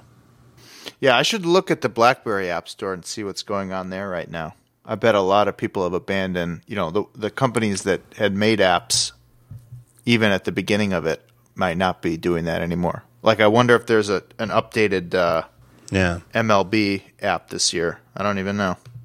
Yeah, maybe, but I wonder. Yeah, I don't even know about that. There used to be. I have a bit of FU. I know it's most podcasts do the FU at the beginning. Follow up. I should mention this. Actually, I guess we should. Oh, there's still at bat for BlackBerry. Look at that. Look at that. At bat 2014. Yep. Yeah. Actually, I bet there's some good stories behind that. I wonder if it runs on. Does it run on both platforms though? Is it just for the old BlackBerry, or does it run on the BlackBerry 10?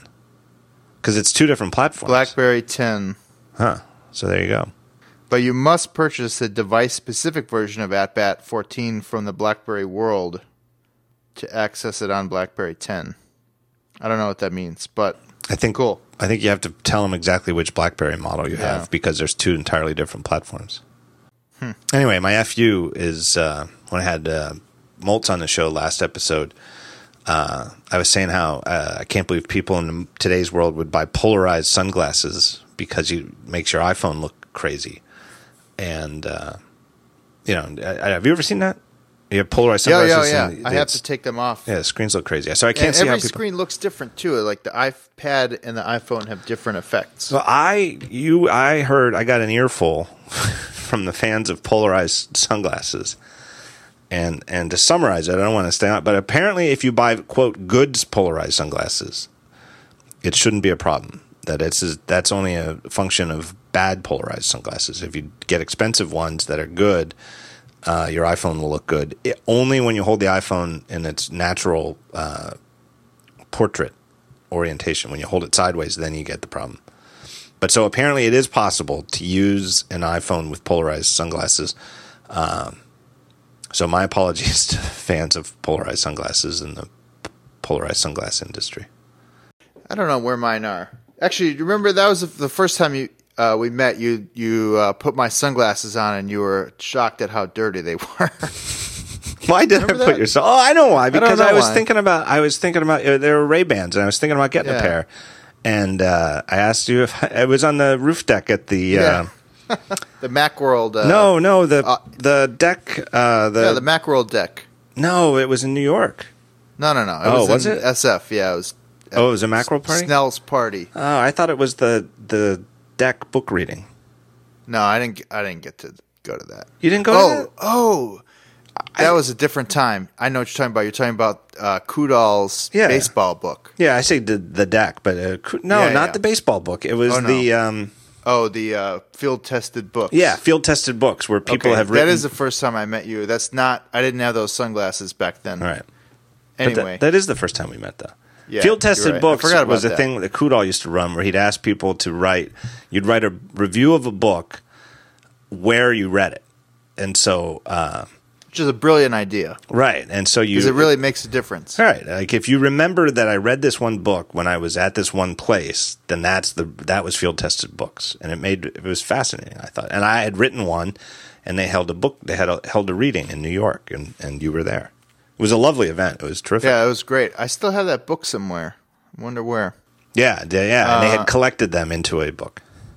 Anyway, I don't know where my sunglasses are. They're over somewhere else. Were they polarized? I remember them being very dirty. Yeah, they are polarized. So I actually and they're clean too. Hold on. Give me 2 seconds. I'm going to find them. They're right on they're next to me. All right, go look for them, and I'm going to do a third sponsor. Play background music. No, I'm going to take this opportunity while Dan is hunting down his polarized sunglasses to tell you. I'm back. All right, well, I'm taking this opportunity to tell people about Transporter, File Transporter. Oh, please do. Great. Another repeat sponsor. You've probably heard me talk about them before if you're a regular listener. But if you are or if you haven't, short version, think about it as your own personal Dropbox. What you do is you buy devices. You buy your own device from File Transporter. It's a thing. You buy it. It's a gadget. You plug it in. You connect it to your home network. And you install some software on your Mac. And all of a sudden, you've got a folder in your home folder that syncs to the device. And then any other device in your house, any other Mac in the house, you can get a folder and it'll do that too. So it's just like Dropbox. You have a folder, you put files, they sync to the device. You can access them from anywhere. The difference is it's your stuff, your data is actually stored only on your File Transporter device and the drives you connect to it. So they're right there in your house or in your office. You can buy more than one. You could keep one at your house, one at your office. put one in your parents' house, put one in your house. And if you sign them into the same account, they sync the same data between them. But at no point does your data go to a server on the cloud. Interesting for privacy reasons, especially, given the allegations that have come out over the last 2 years about what government agencies around the world have been doing to big cloud providers. Also interesting from a legal perspective for certain people in certain industries where you legally are obligated not to put devices or data onto devices that you don't actually have physical control over. Really interesting, and I think really appealing to a lot of people, whether it's for legal reasons or just privacy reasons, or just the desire to have control over your own stuff. They have two types of devices. They have the regular transporter. This comes in 500 gigabyte, 1 terabyte, and 2 terabyte capacities. That's a thing you buy. Already has a hard drive in it. You just buy it, plug it in. And there's also the transporter sync. I call it the puck model. It's just like a little Apple TV puck, maybe even smaller. Provides the exact same functionality, but instead of coming with a hard drive, you just plug in your own USB drive. Anything with the USB port, any kind of third-party hard drive with a USB port, you plug that in on your own. So if you have a bunch of hard drives sitting around, or you already have a big one that you want to use, you can just buy the transporter sync, save some dough, and just plug in your own hard drive. Here's the URL. Go to filetransporterstore.com. www.filetransporterstore.com. Now, if you want to buy the transporter, you can use this code, TTS10. That's the one that comes with the built-in hard drive. You'll save 10% off your purchase. That's up to $35 for the 2 terabyte version, which costs $350. So you'll save $35 just by using that code, TTS10, the talk show 10, TS10, TTS10. If you buy the sync, the little puck model, use this code, TTS20. TTS20. That doesn't save you a percentage, just saves you $20. Just $20 right off the top of the sync model. TTS10 for that one, TTS20. TTS10 for the transporter, TTS20 for sync. Would have been easier if they just used one code and make it work for both. But don't worry about it. You'll figure it out. You're smart enough to buy a transporter. You're smart enough to use the right code. Everybody who uses either one of those codes gets free shipping.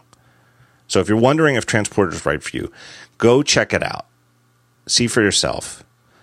And you can buy one and start using it, and you have a 30-day risk-free satisfaction guarantee. You don't like it, use it for a couple of weeks, box it back up, send it back to them, you get all your money back. So there you go. Make sure you enter the code just before the final checkout, and check them out at www.filetransporterstore.com. My thanks to them. All right, you got your shades on? I do. And so I have 4 screens in front of me. I have a MacBook Air, I have an iPhone 5, I have an iPad mini, and I have this Nexus 7. And they all behave differently with these sunglasses. Some of them work portrait but not landscape. Some of them work landscape but not portrait. Some work both. And some work everything but diagonal. So who knows? Well, but I do think it's interesting that the iPad mini and the iPhone 5 have different screens. Meaning what? When you look at your iPhone 5, what do you see? Well, I see a green, as if you had put a green gel over my glasses. So it's terrible. Right. And it doesn't matter whether you hold it sideways or not. No. If you turn it sideways, it works fine. But that's landscape? Well, it's almost like two-thirds diagonal where the colors are better. Well, that's no good, though. Nobody uses their phone at 2/3 diagonal. No, right. So it's not great. But the iPad mini literally looks totally normal with my sunglasses on. So there's in both orientations? Well, mostly portrait. But not landscape. Landscape, it's a little darker. Right. But either way, so all that mythology about how they just cut the same screen out of the... Yeah, no, I think we've gotten away from that. I think we know that. Yeah. I don't think that's right. Yeah. Because they also laminate the screen to the glass differently.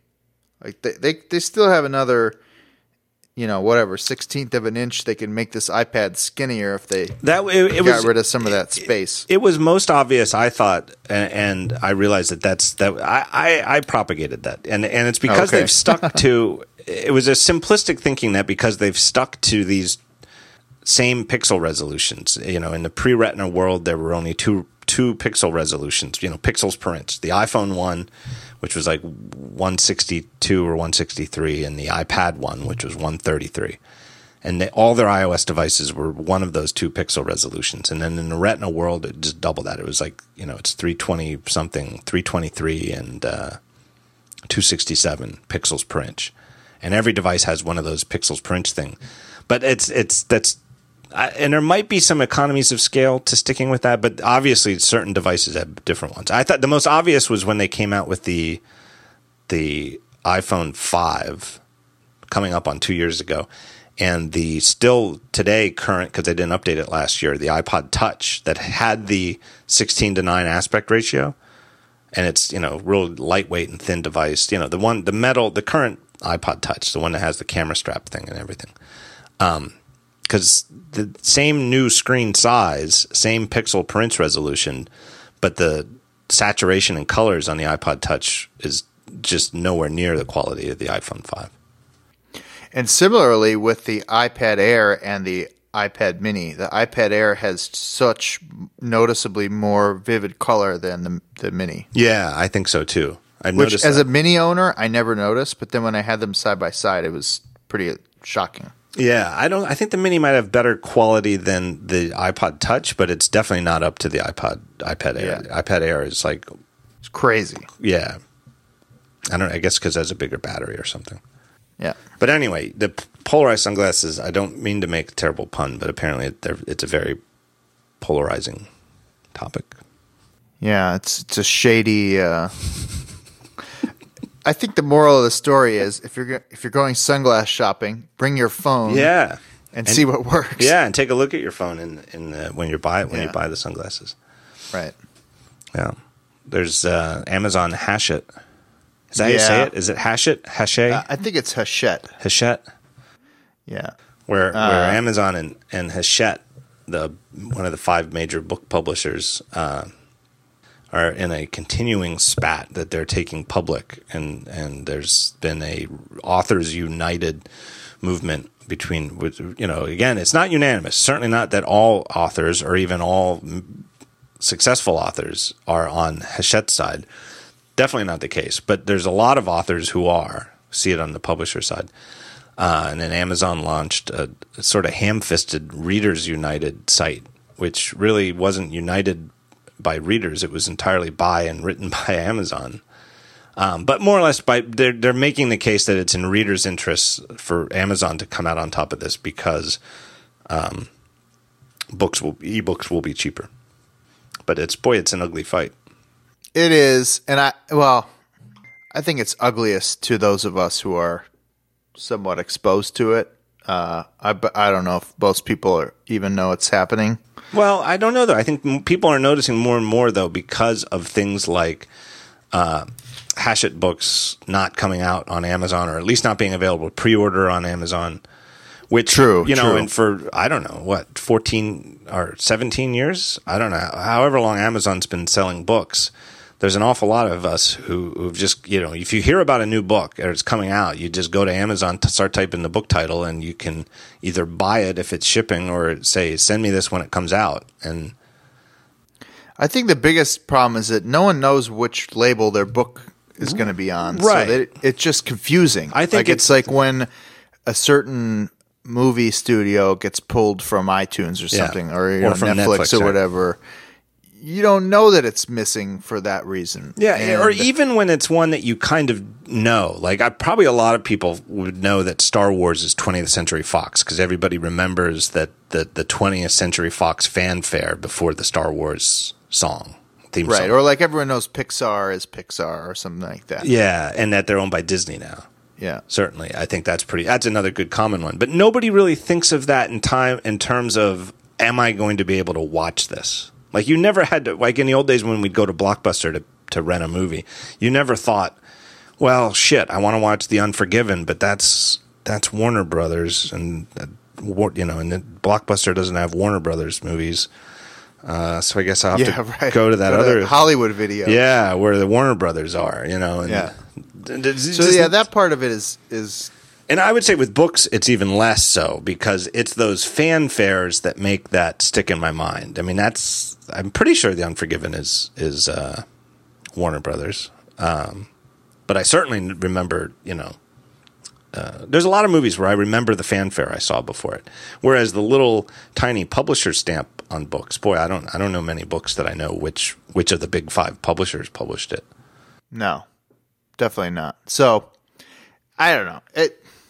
I have trouble taking sides here, even as a potential someday book author. Like, I don't think I know enough about what's going on, and that's the thing, is I don't think anyone has actually said what they're specifically disagreeing about. Like, it's vaguely has to do with pricing for ebooks or something like that. Well, yeah, it's who gets to pick the price of ebooks. Yeah, really, is it But like the details matter, and I don't think anyone's actually revealed what the details are that I've seen. I don't know. Right. Amazon wants them to be capped at $9.99, and Hachette and the other book publishers want to be able to sell new titles, at whatever price they want. It's pretty complicated, and it's and with subscription coming into play now, it's going to get screwed up again. Yeah, totally going to get screwed up again. Go back to the early days of Netflix streaming when there were less than 2 good movies to watch. Like that's what the book subscription services look like now. Yeah. Imagine how that's going to have to go through all kinds of crap now. Yeah. There's a long article that I haven't posted it during Fireball yet. I probably will by the time this podcast comes out tomorrow. I'd probably already have posted it, but I haven't posted it because I haven't finished reading it yet. By a guy named Christopher Wright, who is an author. And he it's a big long argument, but I think it has to be long because it's complicated. Sometimes, when I write an article and it ends up real long, I think, am I just spouting off, or is it just that complex that it takes a lot of words to describe it? And I think in this case, his article is long because it is complex. Which is mostly that, Hachette is really not looking after readers or authors. They're looking after their own interests. And Amazon isn't really, doing anything for the benefit of anybody else than Amazon. And that's just the way it is. And so whoever wins, it's not really going to be a victory for anybody but Hachette or Amazon. And it's probably going to be Amazon anyway, because Hachette really doesn't have – Amazon's the one, in a position of strength. And the big thing is that the downside – the reason it may not be good for us as readers, or even us as authors, you and I, for Amazon to win, isn't because lower prices are bad. Because Amazon has a couple of good arguments, and they're just common sense. One is that an ebook should be cheaper than a paper version, because it's cheaper to send bits than it is to cut down trees, turn them into paper, and print a book. And even Amazon has made this argument that because you have fewer rights with a digital version, an ebook, because it's locked by DRM and you can't resell it, you can't give it to somebody else. I can't, you can take, if I buy a paper book, I can read it and then sell it to somebody else. You can't do it with an ebook. And I thought it was interesting that Amazon, which is, the company putting the DRM on the books, is even making the argument that, hey, this makes them less valuable, and therefore they should cost less. I think that's a common sense argument, and it makes sense. Same way that a paperback should cost less than a hardcover edition because it's not as nice and it didn't cost as much to make. And they also make the argument, Amazon, that it's, in terms of like authors and royalty, that they've shown through their own analysis of data that in general, like a book that is an ebook that's selling for $15, $14.99, of course, but call it 15, will sell X number of copies. That a same book at $10, $9.99, would sell like 1.7 times as much, and therefore make more money and get 70% more readers. So you'd have more readers and you'd make more money because it would be more than the 1.5 that you would need to break even. But that the big downside to the whole thing, if Amazon wins, and they probably will, is that they're building an effective monopoly on ebooks, and that it'll be ripe for abuse, and everybody will be at Amazon's liberty in terms of ebook once they lock down the market. And I guess another missing part of the equation is what percentage of revenue and profits are still coming from $30 hardcover books that you need to still somewhat justify the price for. Yeah. Without $10 ebooks. Yeah, one thing I've seen, and I've seen a lot of people, the analogy to there's a lot of people, or the people on the side that they should definitely be cheaper, maybe even a lot cheaper, ebooks. A lot of them are drawing on the analogy that paperbacks are relatively new to the book industry, and I guess they came to be popular in the 1930s. It's not quite the same, though, the analogy that it's like a third tier. Like there used to just be hardcover editions, and then it was hardcover and paperback, and now it's hardcover, paperback, and ebooks. The difference that I see, though, is one of, like, what do you call them? Frames, the like opening weekend. What do you call that? Oh, windows? Windows, right. Yeah. But that, the way that, to my knowledge, the major book publishers have worked is that new books only come out in hardcover. Like when Stephen King comes out with a new book, it doesn't come out in hardcover and paperback at the same time, and you can choose to save, half the price by buying the paperback. If you want it when it's new, like when the new Harry Potter books came out and people lined up at midnight to buy them, you had to buy the hardcover, which was the more expensive version. And that the paperback came out, it was like home, the same way that you can't buy most movies at the opening weekend. You have to wait to get them. And ebooks don't seem to be like that. People want to get, like, if Stephen King has a new book and you want to read it on your Kindle, you get it on the same day that the hardcover comes out. Yeah, I think there was a period where they were trying to not have that available, but I think that's done. Yeah. They have to do it. And I kind of see how that the publishers, I kind of see it from the publisher's perspective that they should have a right to charge a premium while demand is at a premium. That when the right. And again, you could say, well, they're just gouging the diehard fans, but that's what pays to keep the books coming out. Like, I think if you really want to read it in an opening weekend, you want to read that new Stephen King novel as soon as it comes out, they should be allowed to charge $17 for it, and then drop the price to $9.99 in the long run. 3 months later, 6 months later, like same thing like with movies coming out on home video. Yeah, and so many markets work like that. And that demand is not necessarily gouging. Like, it's being among the first to get something right. is to many people worth more money. Right, because if you're not that hell bent on reading it right away, or you already have a big stack of books in front of you that are waiting you to read, and you can wait, then you're going to pay a lower price.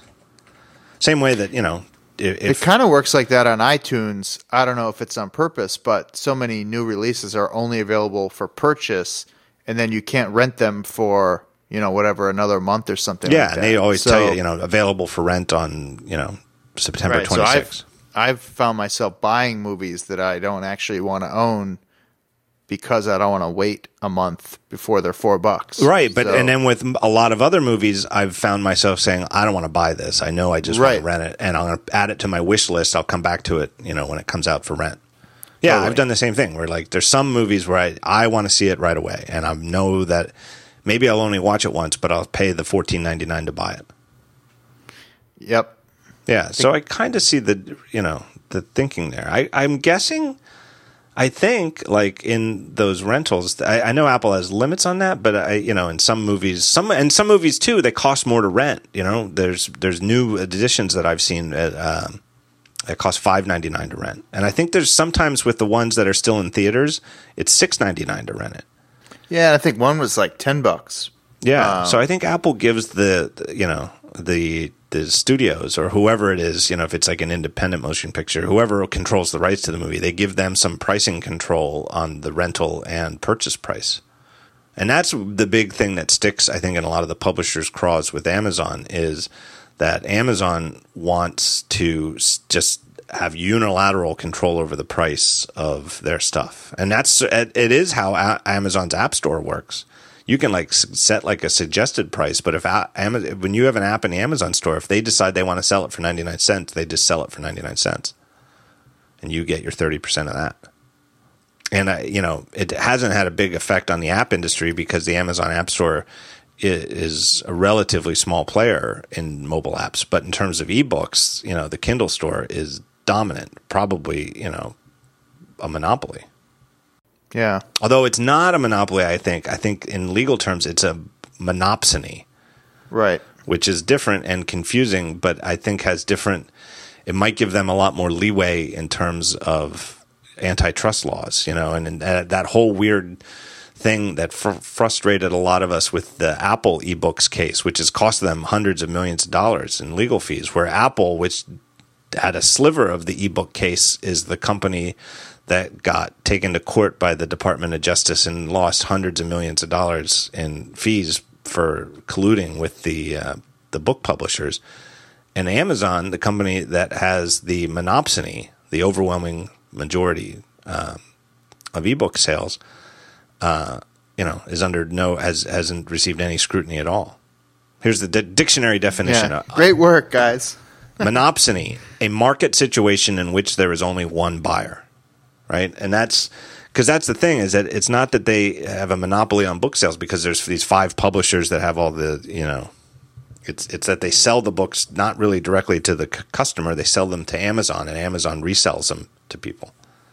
And that they're really effectively, without Amazon, there is no ebook market.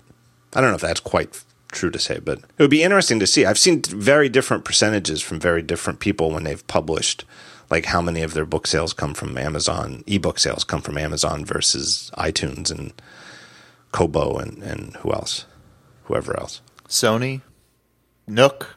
Yeah. Yeah. Yep. Anything else? What else you got? I've just been enjoying the summer. I've been, getting in the weeds on a few topics. I think my best post last week was about how AOL still has a large, profitable dial-up business. I saw that.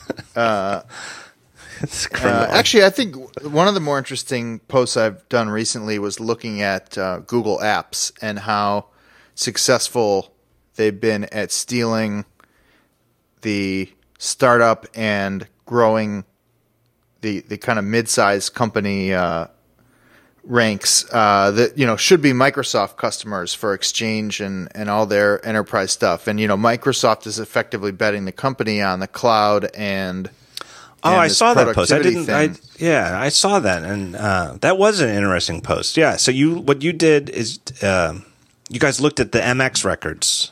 Yeah. So I picked 150 companies. So the Fortune 50, so the biggest 50 companies in the United States. By market cap, right? Isn't that how the Fortune 50 is? Something like that, yeah. I think it's market cap.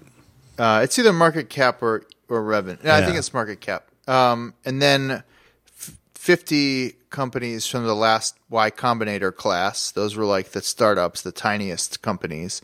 And then this mid-level tier, which were very scientifically chosen. They were the first 50 companies that I thought of that were mid-sized, ranging from Tesla to, so they were public and private companies, including Dropbox, Twitter, Tesla. I don't have the list in front of me, but companies like that. Yeah. And of the hugest companies, the ones that were, stereotypical enterprise companies, of those 50, only one of them used Google Apps for their email, and that was Google. You know what? Good job there. I laugh, but when I was reading the article, I remember thinking, "Ooh, I wonder who the one is." Who would do that? And I swear to God, and then you say it was Google. I was like, "Oh, duh." It was like the ultimate.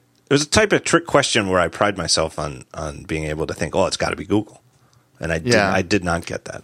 Well, and there's caveats, like maybe some wing of one of these companies uses Google Apps for some stuff, or maybe everyone uses their personal Gmail at the office. But who knows? It's a fair test, though. I think. Yeah, it was universal. I looked up the MX records for 150 companies, and and so the startup, the Y Combinator, I think it was like all but 4 or 6 of them used Google. That's a little surprising to me too, that it was that high. I mean, it's not surprising to me. It was pretty high. It was 92%. So it was like all but I don't know, because it's not that hard to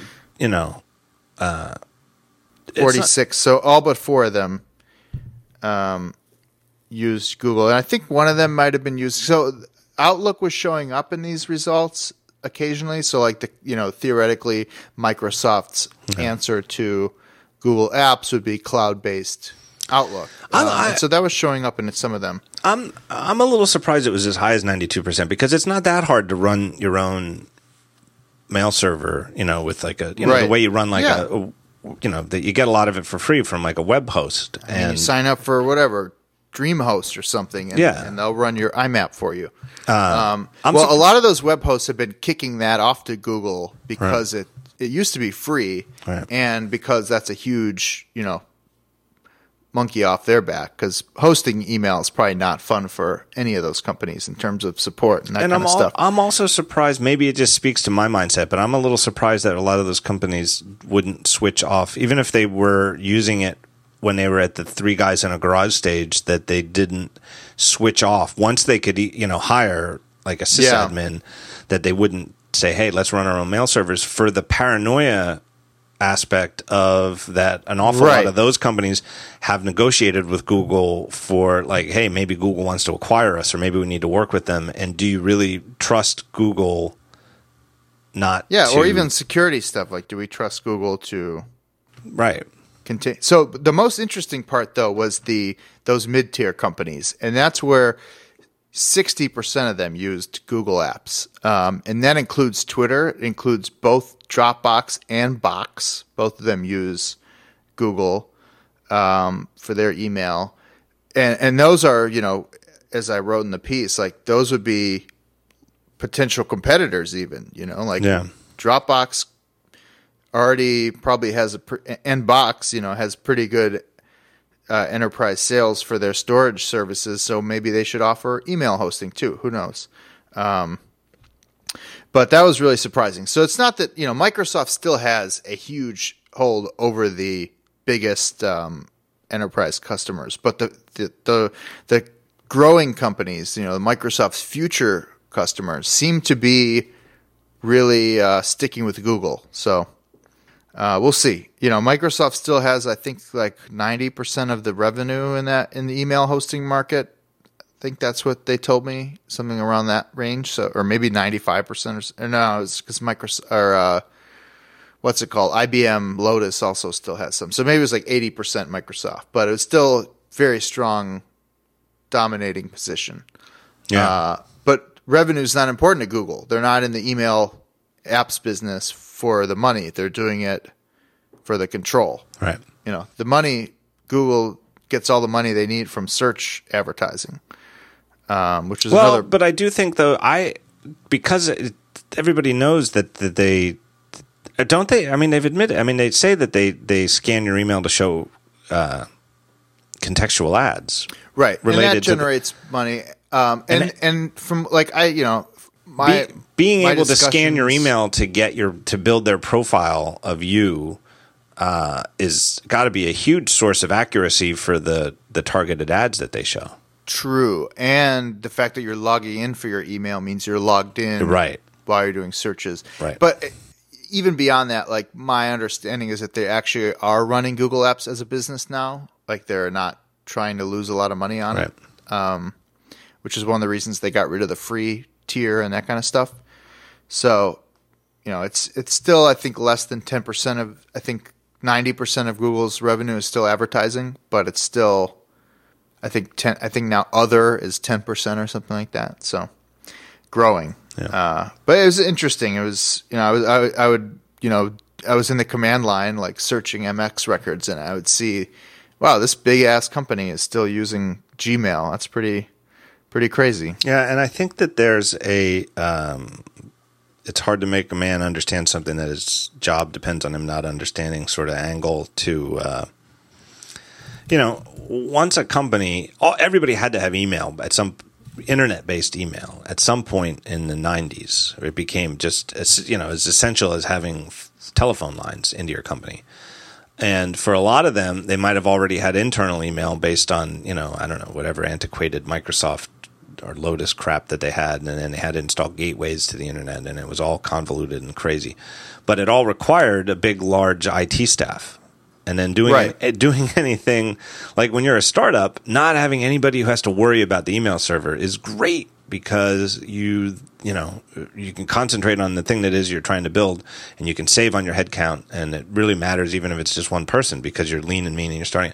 Whereas if you're already the IT staff with a full-time IT job at Procter and Gamble or something like that, you're not going to make decisions on what products and services to buy based on, well, now we can get rid of us. We can right. We can make this choice that would obviate the need for our jobs.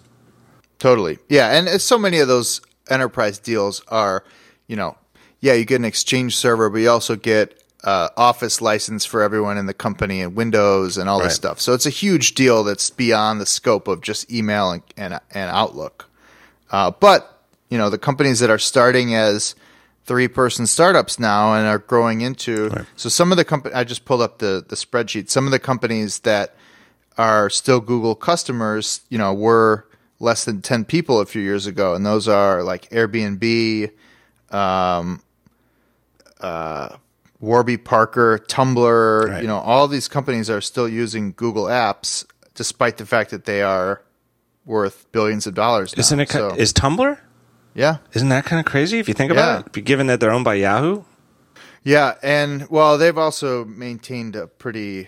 Yeah, but that's still a little crazy. Like they still have their own office. It's a little crazy. Stuff. But yeah, Tumblr, a bunch of boring ones, like Etsy does. Right. And it's one of those things too where there's no real. It's not that you can't migrate, but it's a pain in the ass. Because totally. You've got to somehow download all of your email from Google and put it somewhere, and then upload it to the other. If for example, Tumblr wanted to switch to Yahoo Mail or something like that. And the truth is, with that one, I don't think I looked up what Yahoo itself uses, but I would bet that it's not Gmail. Right. Yeah. I would guess not. But on the other hand, too, is the simple fact that Gmail is objectively better than Yahoo Mail, and It's a good sign. I guess it shouldn't be that surprising. It's a good sign that Tumblr is allowed to stay on Gmail. It wasn't by edict forced to do it, because it would have been a shit sandwich to everybody at Tumblr. It's like, look, we're going to Yahoo. Nothing's going to change. Also, your email is going to be Yahoo Mail. It's like, I quit. I wonder what Beats Music is on. Ooh, good question. That's a really good question. I'm not going to look it up now. Yeah. No, don't look it up now, but that'd be a good follow-up. Yeah, there you go. Because I wonder if they're on Gmail. I wonder if that would be allowed. I think Apple's. Are they still on Exchange at Apple? I don't know. No, I don't think they use Exchange. I think they're just straight Unix IMAP. I think could be. I could look at the headers from an email. Yeah, I know that's what I was doing. I don't know if that's. Here's an email from Apple. Oh, apparently the iWatch is coming on September 9th. Where's the show headers? Oh, I see. Oracle Communications Messaging Server. Yeah. I don't know. So that's not Exchange. No. Yeah, that's what I see too. Oracle Communication Messaging Server. All right. So there we go. Good. There you go. Oracle. Yeah, it's Larry Ellison. And can you imagine how that deal got done? Yeah. There was a yacht involved. Yeah. 2 people. Yeah. You're moving your email to Oracle. Yeah. Anything else? What else you got? Cubs are decent again. What? Are they? I missed that, if that's true. No, they're in last place, but they just called up the number 1 prospect, and so he hit a game-winning home run his first day. His first major league hit was a game-winning home run. What position does he play? I think he's playing second. I think he's a shortstop naturally. Oh, I've heard about him. Yeah, I've heard about him. So I've been watching the games, and it's finally exciting. They're not going to be good probably for a year or two. I'm guessing 2016 is when they have a shot. You got faith, though? You think they're on the right track? Well, no. I mean, come on. I've now gotten to the point where I'm just we'll see what. Show me the actual World Series, like NLC. Like when they were in the NLCS, I was still very skeptical. When you grew up with this, you're like, right. And it's kind of spread over into kind of how I see all kinds of stuff. But it's just we'll see when it actually happens. But it's exciting to watch because I used to love watching games, and they've just been so bad for so long that I haven't even bothered. Like I didn't even sign up for MLB TV this year until last week. So did you get a discount on that? No, because I did the monthly, which I think is always going to be the same price. Right. But if you sign up for the year, I don't know, but you should. Yeah, well, it's great. Well, it's a fantastic deal for me. I've said this over and over. I mean, if your favorite team is out of town, it's an amazing deal. If your favorite team is in town, it's questionable. They should have a different tier. They should have like a tier for people who are fans of the in-game, in-town team, where you pay less, but you can only watch so many games a year. Because and then when you go on vacation, you can watch. Well, what they did was the Yankees did a deal with, I think, one of the cable providers. So you could sign up for MLB TV, but you had to pay through maybe through the I don't know. It was crazy. It was and it was more expensive, I think. This is one of those things where you're like, these guys are not thinking about their customers at all. But it was some weird thing, I think with Cablevision maybe, where you could sign up. I don't know. Obviously, I didn't do it, but I'll tell you. I'm not just saying this because you're a friend and you're a frequent guest on the show, but I mean it. Is that in the last couple of months, I've found more and more good stuff at Quartz. Yeah, we're trying hard. We're expanding. There's an opening on my team if you want to be a science writer in New York. And we're also working on getting someone in San Francisco to write tech for us. So, but it's great. I really like it. I wasn't really looking for a day job, but I found a great one, and I'm really happy there. And there is really good stuff on the site. Yeah, I have a piece. I haven't posted it yet. It will probably be the first post tomorrow, queued up by Lily. Is it Kuo? Kuo? I guess so. On Chinese regulation of social media. It's on Quartz. Really good article, I thought. I have not read that one yet, so I'm going to have to check it out. Well, wait till it. You'll find it on Daring Fireball. Because then I'll show up in your referral. Anyway, good stuff there. Dan is, I think, killing it over there.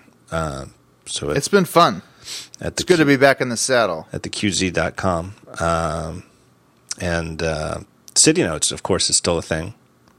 Yeah, we should have a new app out sometime this year. Hopefully sooner than the end of the year. So Stay tuned for that. Yeah, same time as the Moto 270. Yeah, right. Just follow me on Twitter, FromeDome, and you'll get updates on all the stuff that I'm working on. All right. Well, that's great. So thanks for being here. And thank you. Talk to you soon.